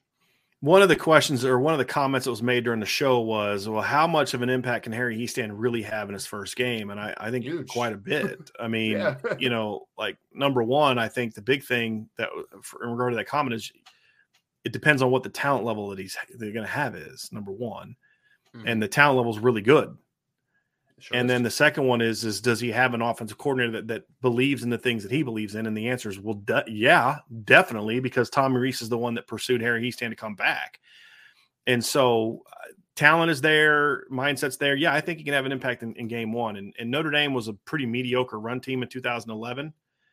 They averaged, 160 yards per game. And that year, if you remember, they had a couple games where they puffed up their stats and went for 287 against Purdue, who wasn't good. They went for 266 against Air Force, 212 against Maryland. But they had 3 other games where they were under 100 yards, including 2 games they were under 60. They had a 114-yard performance. They ran for 117 yards against South Florida. They were not a very good running team. Just like last year, they weren't a really good running team. They went out in 2012 and they rushed for, it ended up being 189 yards per game. A lot of that was because they only rushed for 30 against Alabama. They were over 200 going into that game. And they ran for at least 214 yards 6 times that year in the regular season. Actually, I'm sorry, 7 times that year, including 293 yards and 5 touchdowns in the first game of the year against Navy. It was a decent team that year. So, I think he can make an impact right away. I mean, I think that's the expectation, that he makes an impact because the talent is there. And the other thing, too, is that 2012 offensive line that had 293 against Navy and 376 against Miami and 150 on a really good Stanford defense, 270 against BYU, 215 on the road against Oklahoma, 231 against Pitt, 184 against Boston College, 221 against Wake Forest, and 222 against USC. That was with Mike Golick at guard, Braxton Cave who's an okay player coming off of a major injury the year before, and Christian Lombard. And you were pretty good you were really good on the left side with Chris Watt and Zach Martin. But look, Mike Golick Jr. played his butt off that year. I'm not trying to take a shot at Mike Golick Jr., but I think Mike Golick Jr. would tell you he's not in the same league as Blake Fisher and Joe Alt and Jarrett Patterson and guys like that. It's just a God-given talent. He was a tough kid, a smart kid who knew how to play the game. Yeah. And he had some ability. All right. Christian Lombard is not Blake Fisher. Sure. Right. I mean, he's just not. So, and with all due respect to Zach Martin, who's a great player, he wasn't 6'7", 317 like Joe Alt is. So I think the talent across the board is way better. Mm-hmm. And, and the difference too is they were making a scheme change in 2012. They were a pin and pull team in 10 and 11, first 2 years under Brian Kelly. And then when they brought in Harry to replace Ed Warner, they switched from being a pin and pull team to a zone counter team. They're not making a schematic adjustment this year. They'll have some wrinkles, but they'll probably run a little bit more duo this year, but they've been running duo. They're going to keep running the same concepts. They may add a buck sweep, but they've already had buck sweep in their system. So I think that's the other thing to factor in too, is he's not having to make the scheme change that he made in 2012. So yeah, I think he can definitely make a big difference in his first, not just first year, but first game. I do believe that.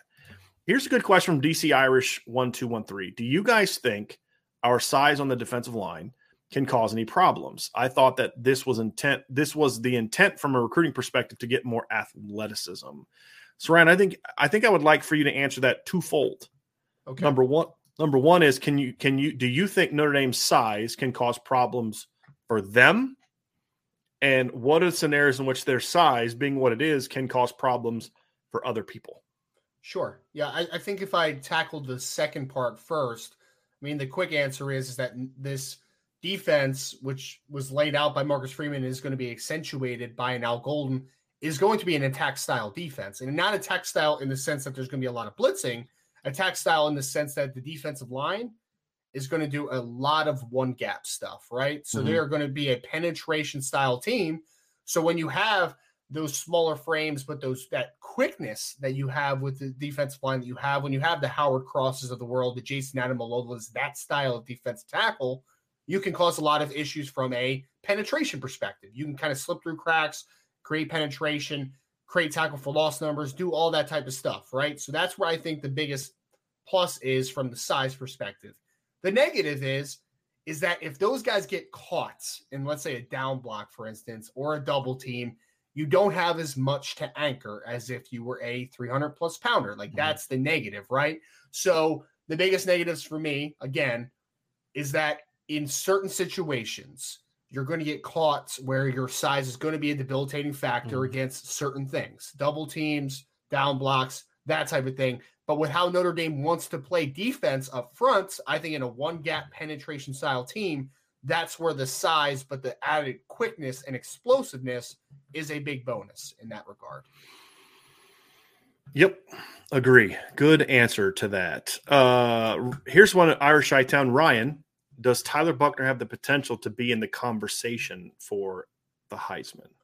I think it's a little – we talked about this the other day. I think it's a little premature for 2022 to expect a redshirt freshman. And I know, again, or a sophomore, I guess, whatever you want to call it. I understand that we are dealing in a world where Bryce Young last year was in his second year, won a Heisman. And we've seen it a lot. I mean, we have seen it. It's been increased. I mean, Jameis Winston going back, Johnny Manziel. Like, we've seen it more regularly. There's no doubt.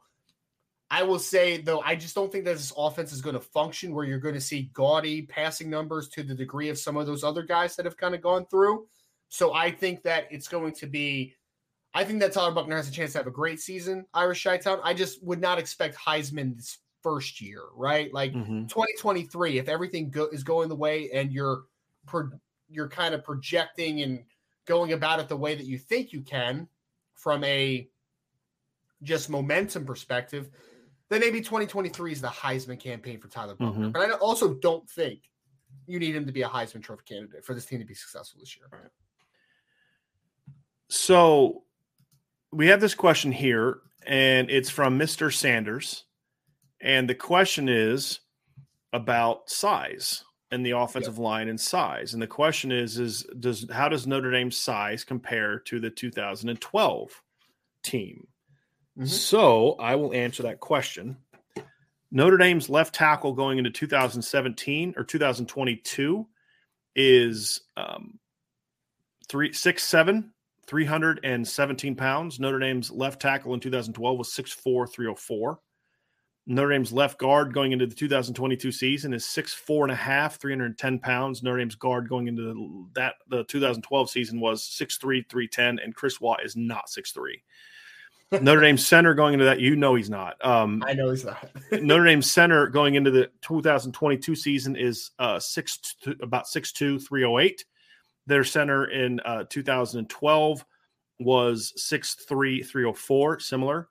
Notre Dame's right guard going into 2020 is over 6'7" and 316 pounds.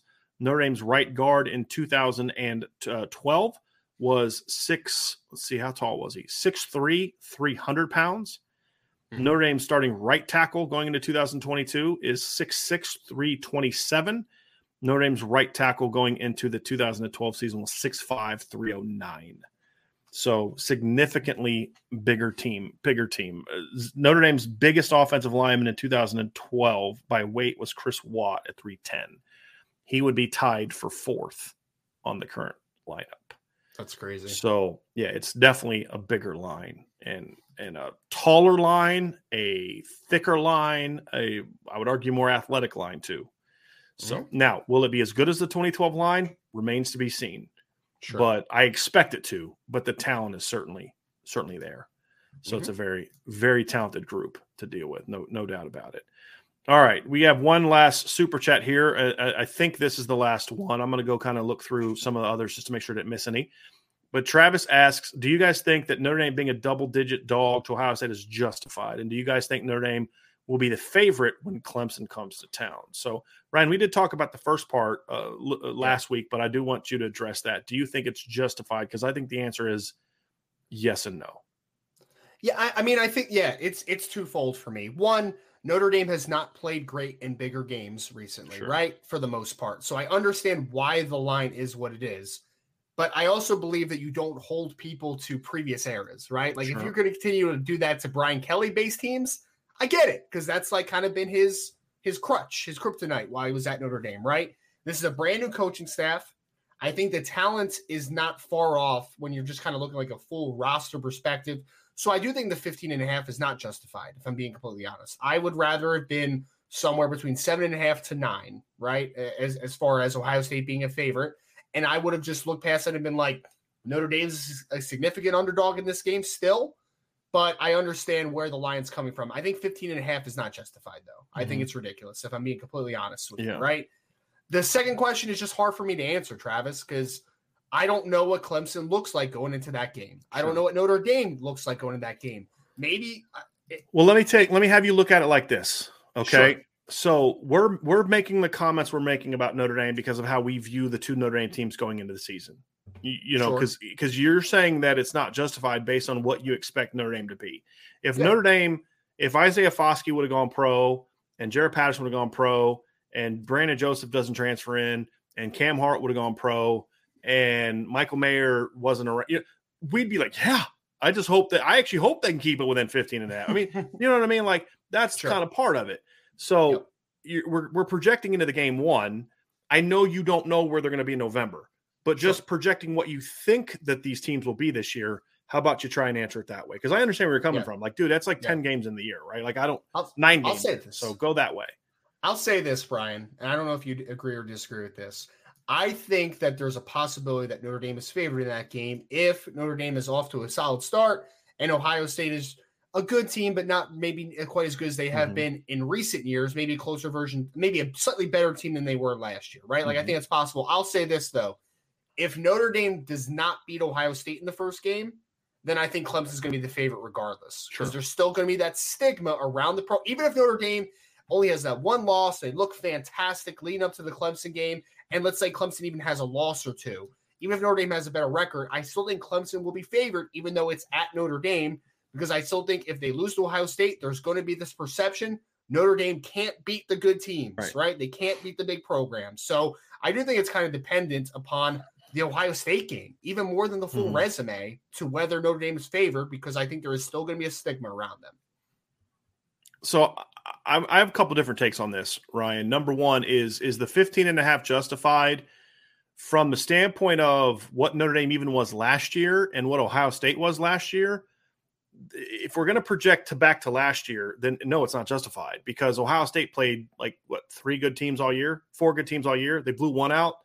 They barely beat another, and that beat Utah by 3? And then they got their butts kicked, almost cursed.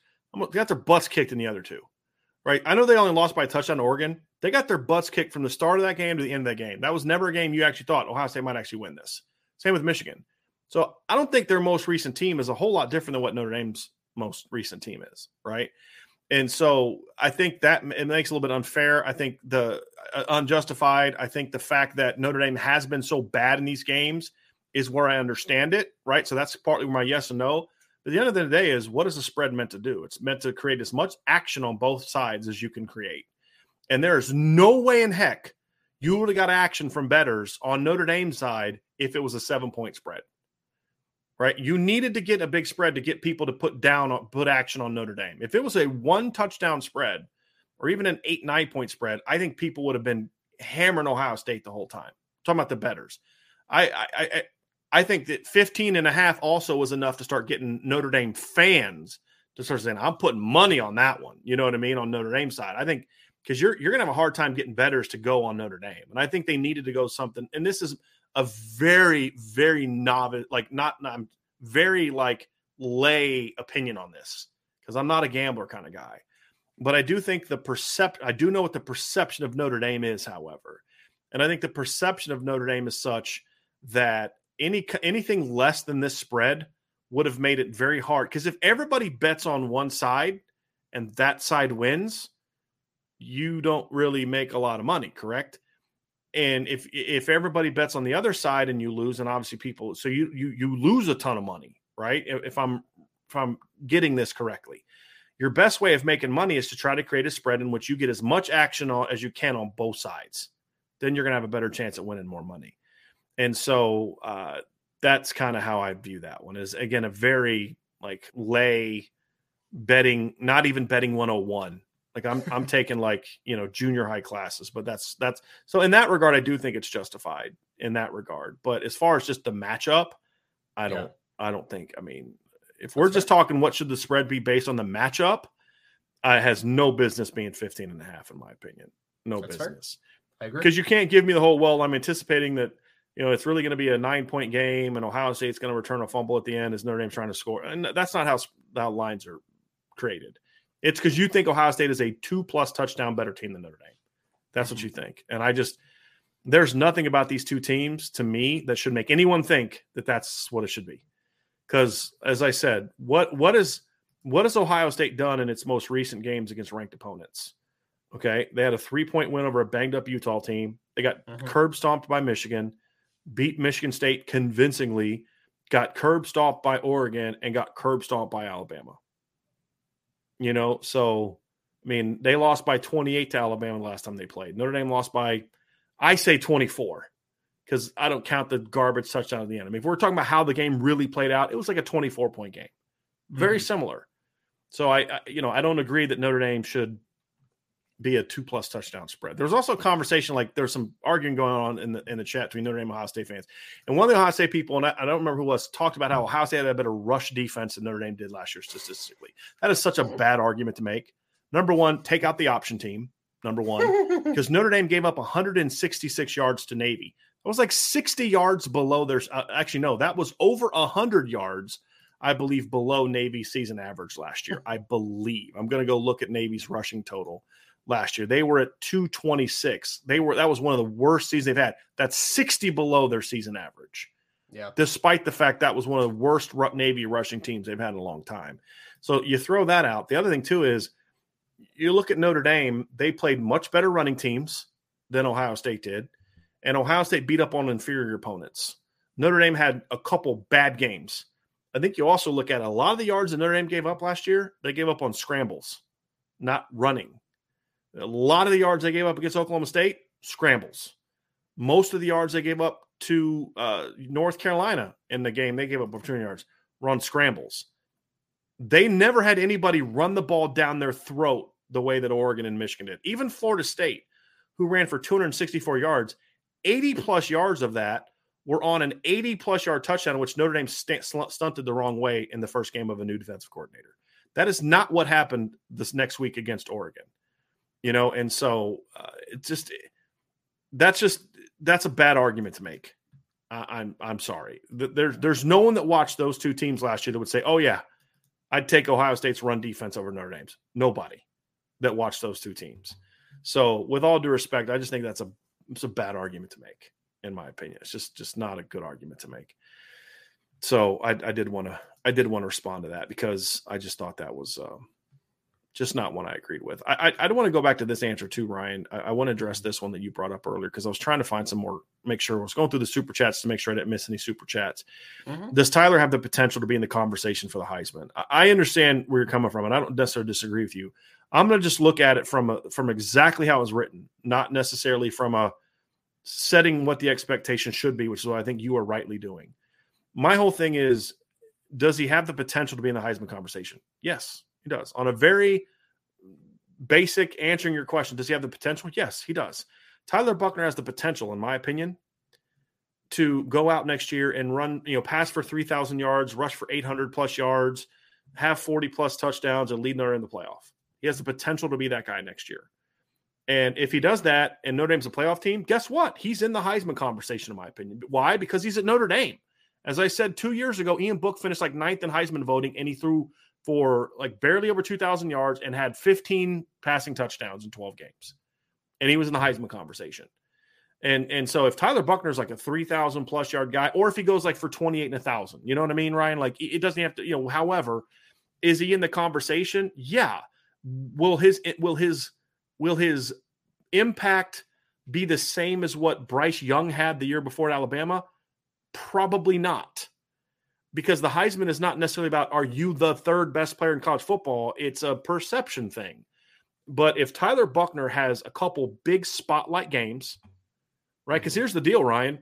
If he has a great game against Ohio State and then plays about 3 or 4 kind of mediocre-ish games in between, but he still puts up numbers, and then he has a big spotlight game against against Clemson, he's going to be in the Heisman conversation because they're not going to watch all those other games. The voters aren't going to watch all those other games. They're going to see he played great in these 2 games and he had good numbers, and Notre Dame is good. Right. So he'll be in there. Will it be justified? I think we can have a different conversation there. But even there, I think his talent is such that he could be there. Sure. But I don't think, number one, I don't think the supporting cast is good enough for him to put up the monster numbers that other quarterbacks are going to put up to be in that conversation. But if Notre Dame beats Ohio State, that's the other thing. That's the final piece. It's got to include either a win over Ohio State or a loss in which he puts up stupid numbers. Yeah. But I would say if he puts up stupid numbers, I think they win. But if he puts up like 320 yards passing and 100 yards rushing and they lose a shootout that looks a lot like the Rose Bowl, then he could be in it as long as Notre Dame runs the table and he keeps playing really well. Mm-hmm. But that would be it. But again, I'm not predicting that. I think that's a lot to put on a first-year player in a system that's not geared towards – like he's going to have to make a lot more plays with his body than Bryce Young made with his body, right? I mean, Bryce Young was a great quarterback because of what he did with his mind, as much as he did what he did with his body. Tyler's going to have to do things with his mind as well, but they're going to count on him if this team's going to be a playoff team to do things that Bryce Young could never dream of doing because they're going to be about making dynamic plays with his body. So I think if he's doing that, and that's the final element, Ryan, his numbers won't put him in the conversation. I think you and I both know if Notre Dame is undefeated or 11-1 with a shootout loss to Ohio State, I still believe that a lot of voters look at stats and highlights. Mm-hmm. And his numbers could be way away from Bryce Young and C.J. Stroud, but none of them are going to have the highlight plays that Tyler Buchner is going to make. That's fair. Right? And to me, that's that. If that combined with good numbers and Notre Dame being in the championship race is to me what could have him in that conversation. So so it's about potential. If you'd have said, Ryan, will Tyler Buchner be in the conversation for the Heisman? I'd say, no, it's too early for that. But because you said the word potential is why I changed my answer. So I kind of feel like, Ryan, you answered it from a will he type of mindset. Mm-hmm. And I totally am on board with you. I just wanted to give a kind of a counter argument just to kind of say, if we're just going to look at potential, I could see a scenario in which he's in that conversation. I'm just not predicting it. So Driscoll said Tyler Buchner's going to be in the Heisman conversation. I'm not saying that. That's what I heard. Right. That's what I'm saying. I'm just saying, is there potential for it? Sure. If I'd have told you before last year, hey, C.J. Stroud's going to be in New York at the end of the season, would you be like, oh, yeah, okay, it makes total sense? If Brian Driscoll said it, I believe you. All right, Ryan and I got to have a talk, everybody. We got to get off the show. Yeah. So anyway, that's going to do it for today's show, everybody. This was a long one, but it didn't feel like it was this long because we covered so many different topics. It was a lot of fun. I want to thank all of you for being with us today. Great participation. Great, for the most part, good conversation over there. Alan Watson, so 3 Heismans and 3 Natties, right, Ryan? See, this is how it goes. You guys are trying to turn me into Beano Cook. You guys, I'm going to tell you. But anyway, fun show today, everybody. And thank you all so much. Appreciate you guys being in the chat today. And appreciate you listening to the show. As we always ask, give us a like, hit that subscribe button, hit the notification bell, share this podcast. Have a great rest of your day. 6 o'clock tonight, 6 p.m. Obviously, the IB Nation Sports Talk Show will be on live with Sean Stiers and Vince D'Addario. They're back on schedule this week. They're going to be talking about practice because they were both at practice this morning. So that's why we are not talking a lot about practice because we weren't there. We're going to let the people that were there talk about that, and they're going to talk about that tonight at 6 o'clock p.m. Eastern on the Irish Breakdown channel, so the IB Nation Sports Talk, and they'll obviously be back again tomorrow. We'll be back tomorrow at 1 o'clock because we're going to talk about the defense and the stars that need to play like stars on defense, and that's going to lead to a lot of interesting conversation about specific games. And, of course, talking Ohio State, talking Clemson, USC. It's going to make for a very, very interesting conversation. So I hope you all will join us for that. But be with our guys tonight, 6 o'clock. Sean Stiers, Vince D'Addario are going to talk about practice and Notre Dame quarterbacks. Should be very, very interesting. So thank you all very much. Have a great rest of your day, and we will talk to you all again very, very soon on the Irish Breakdown Podcast.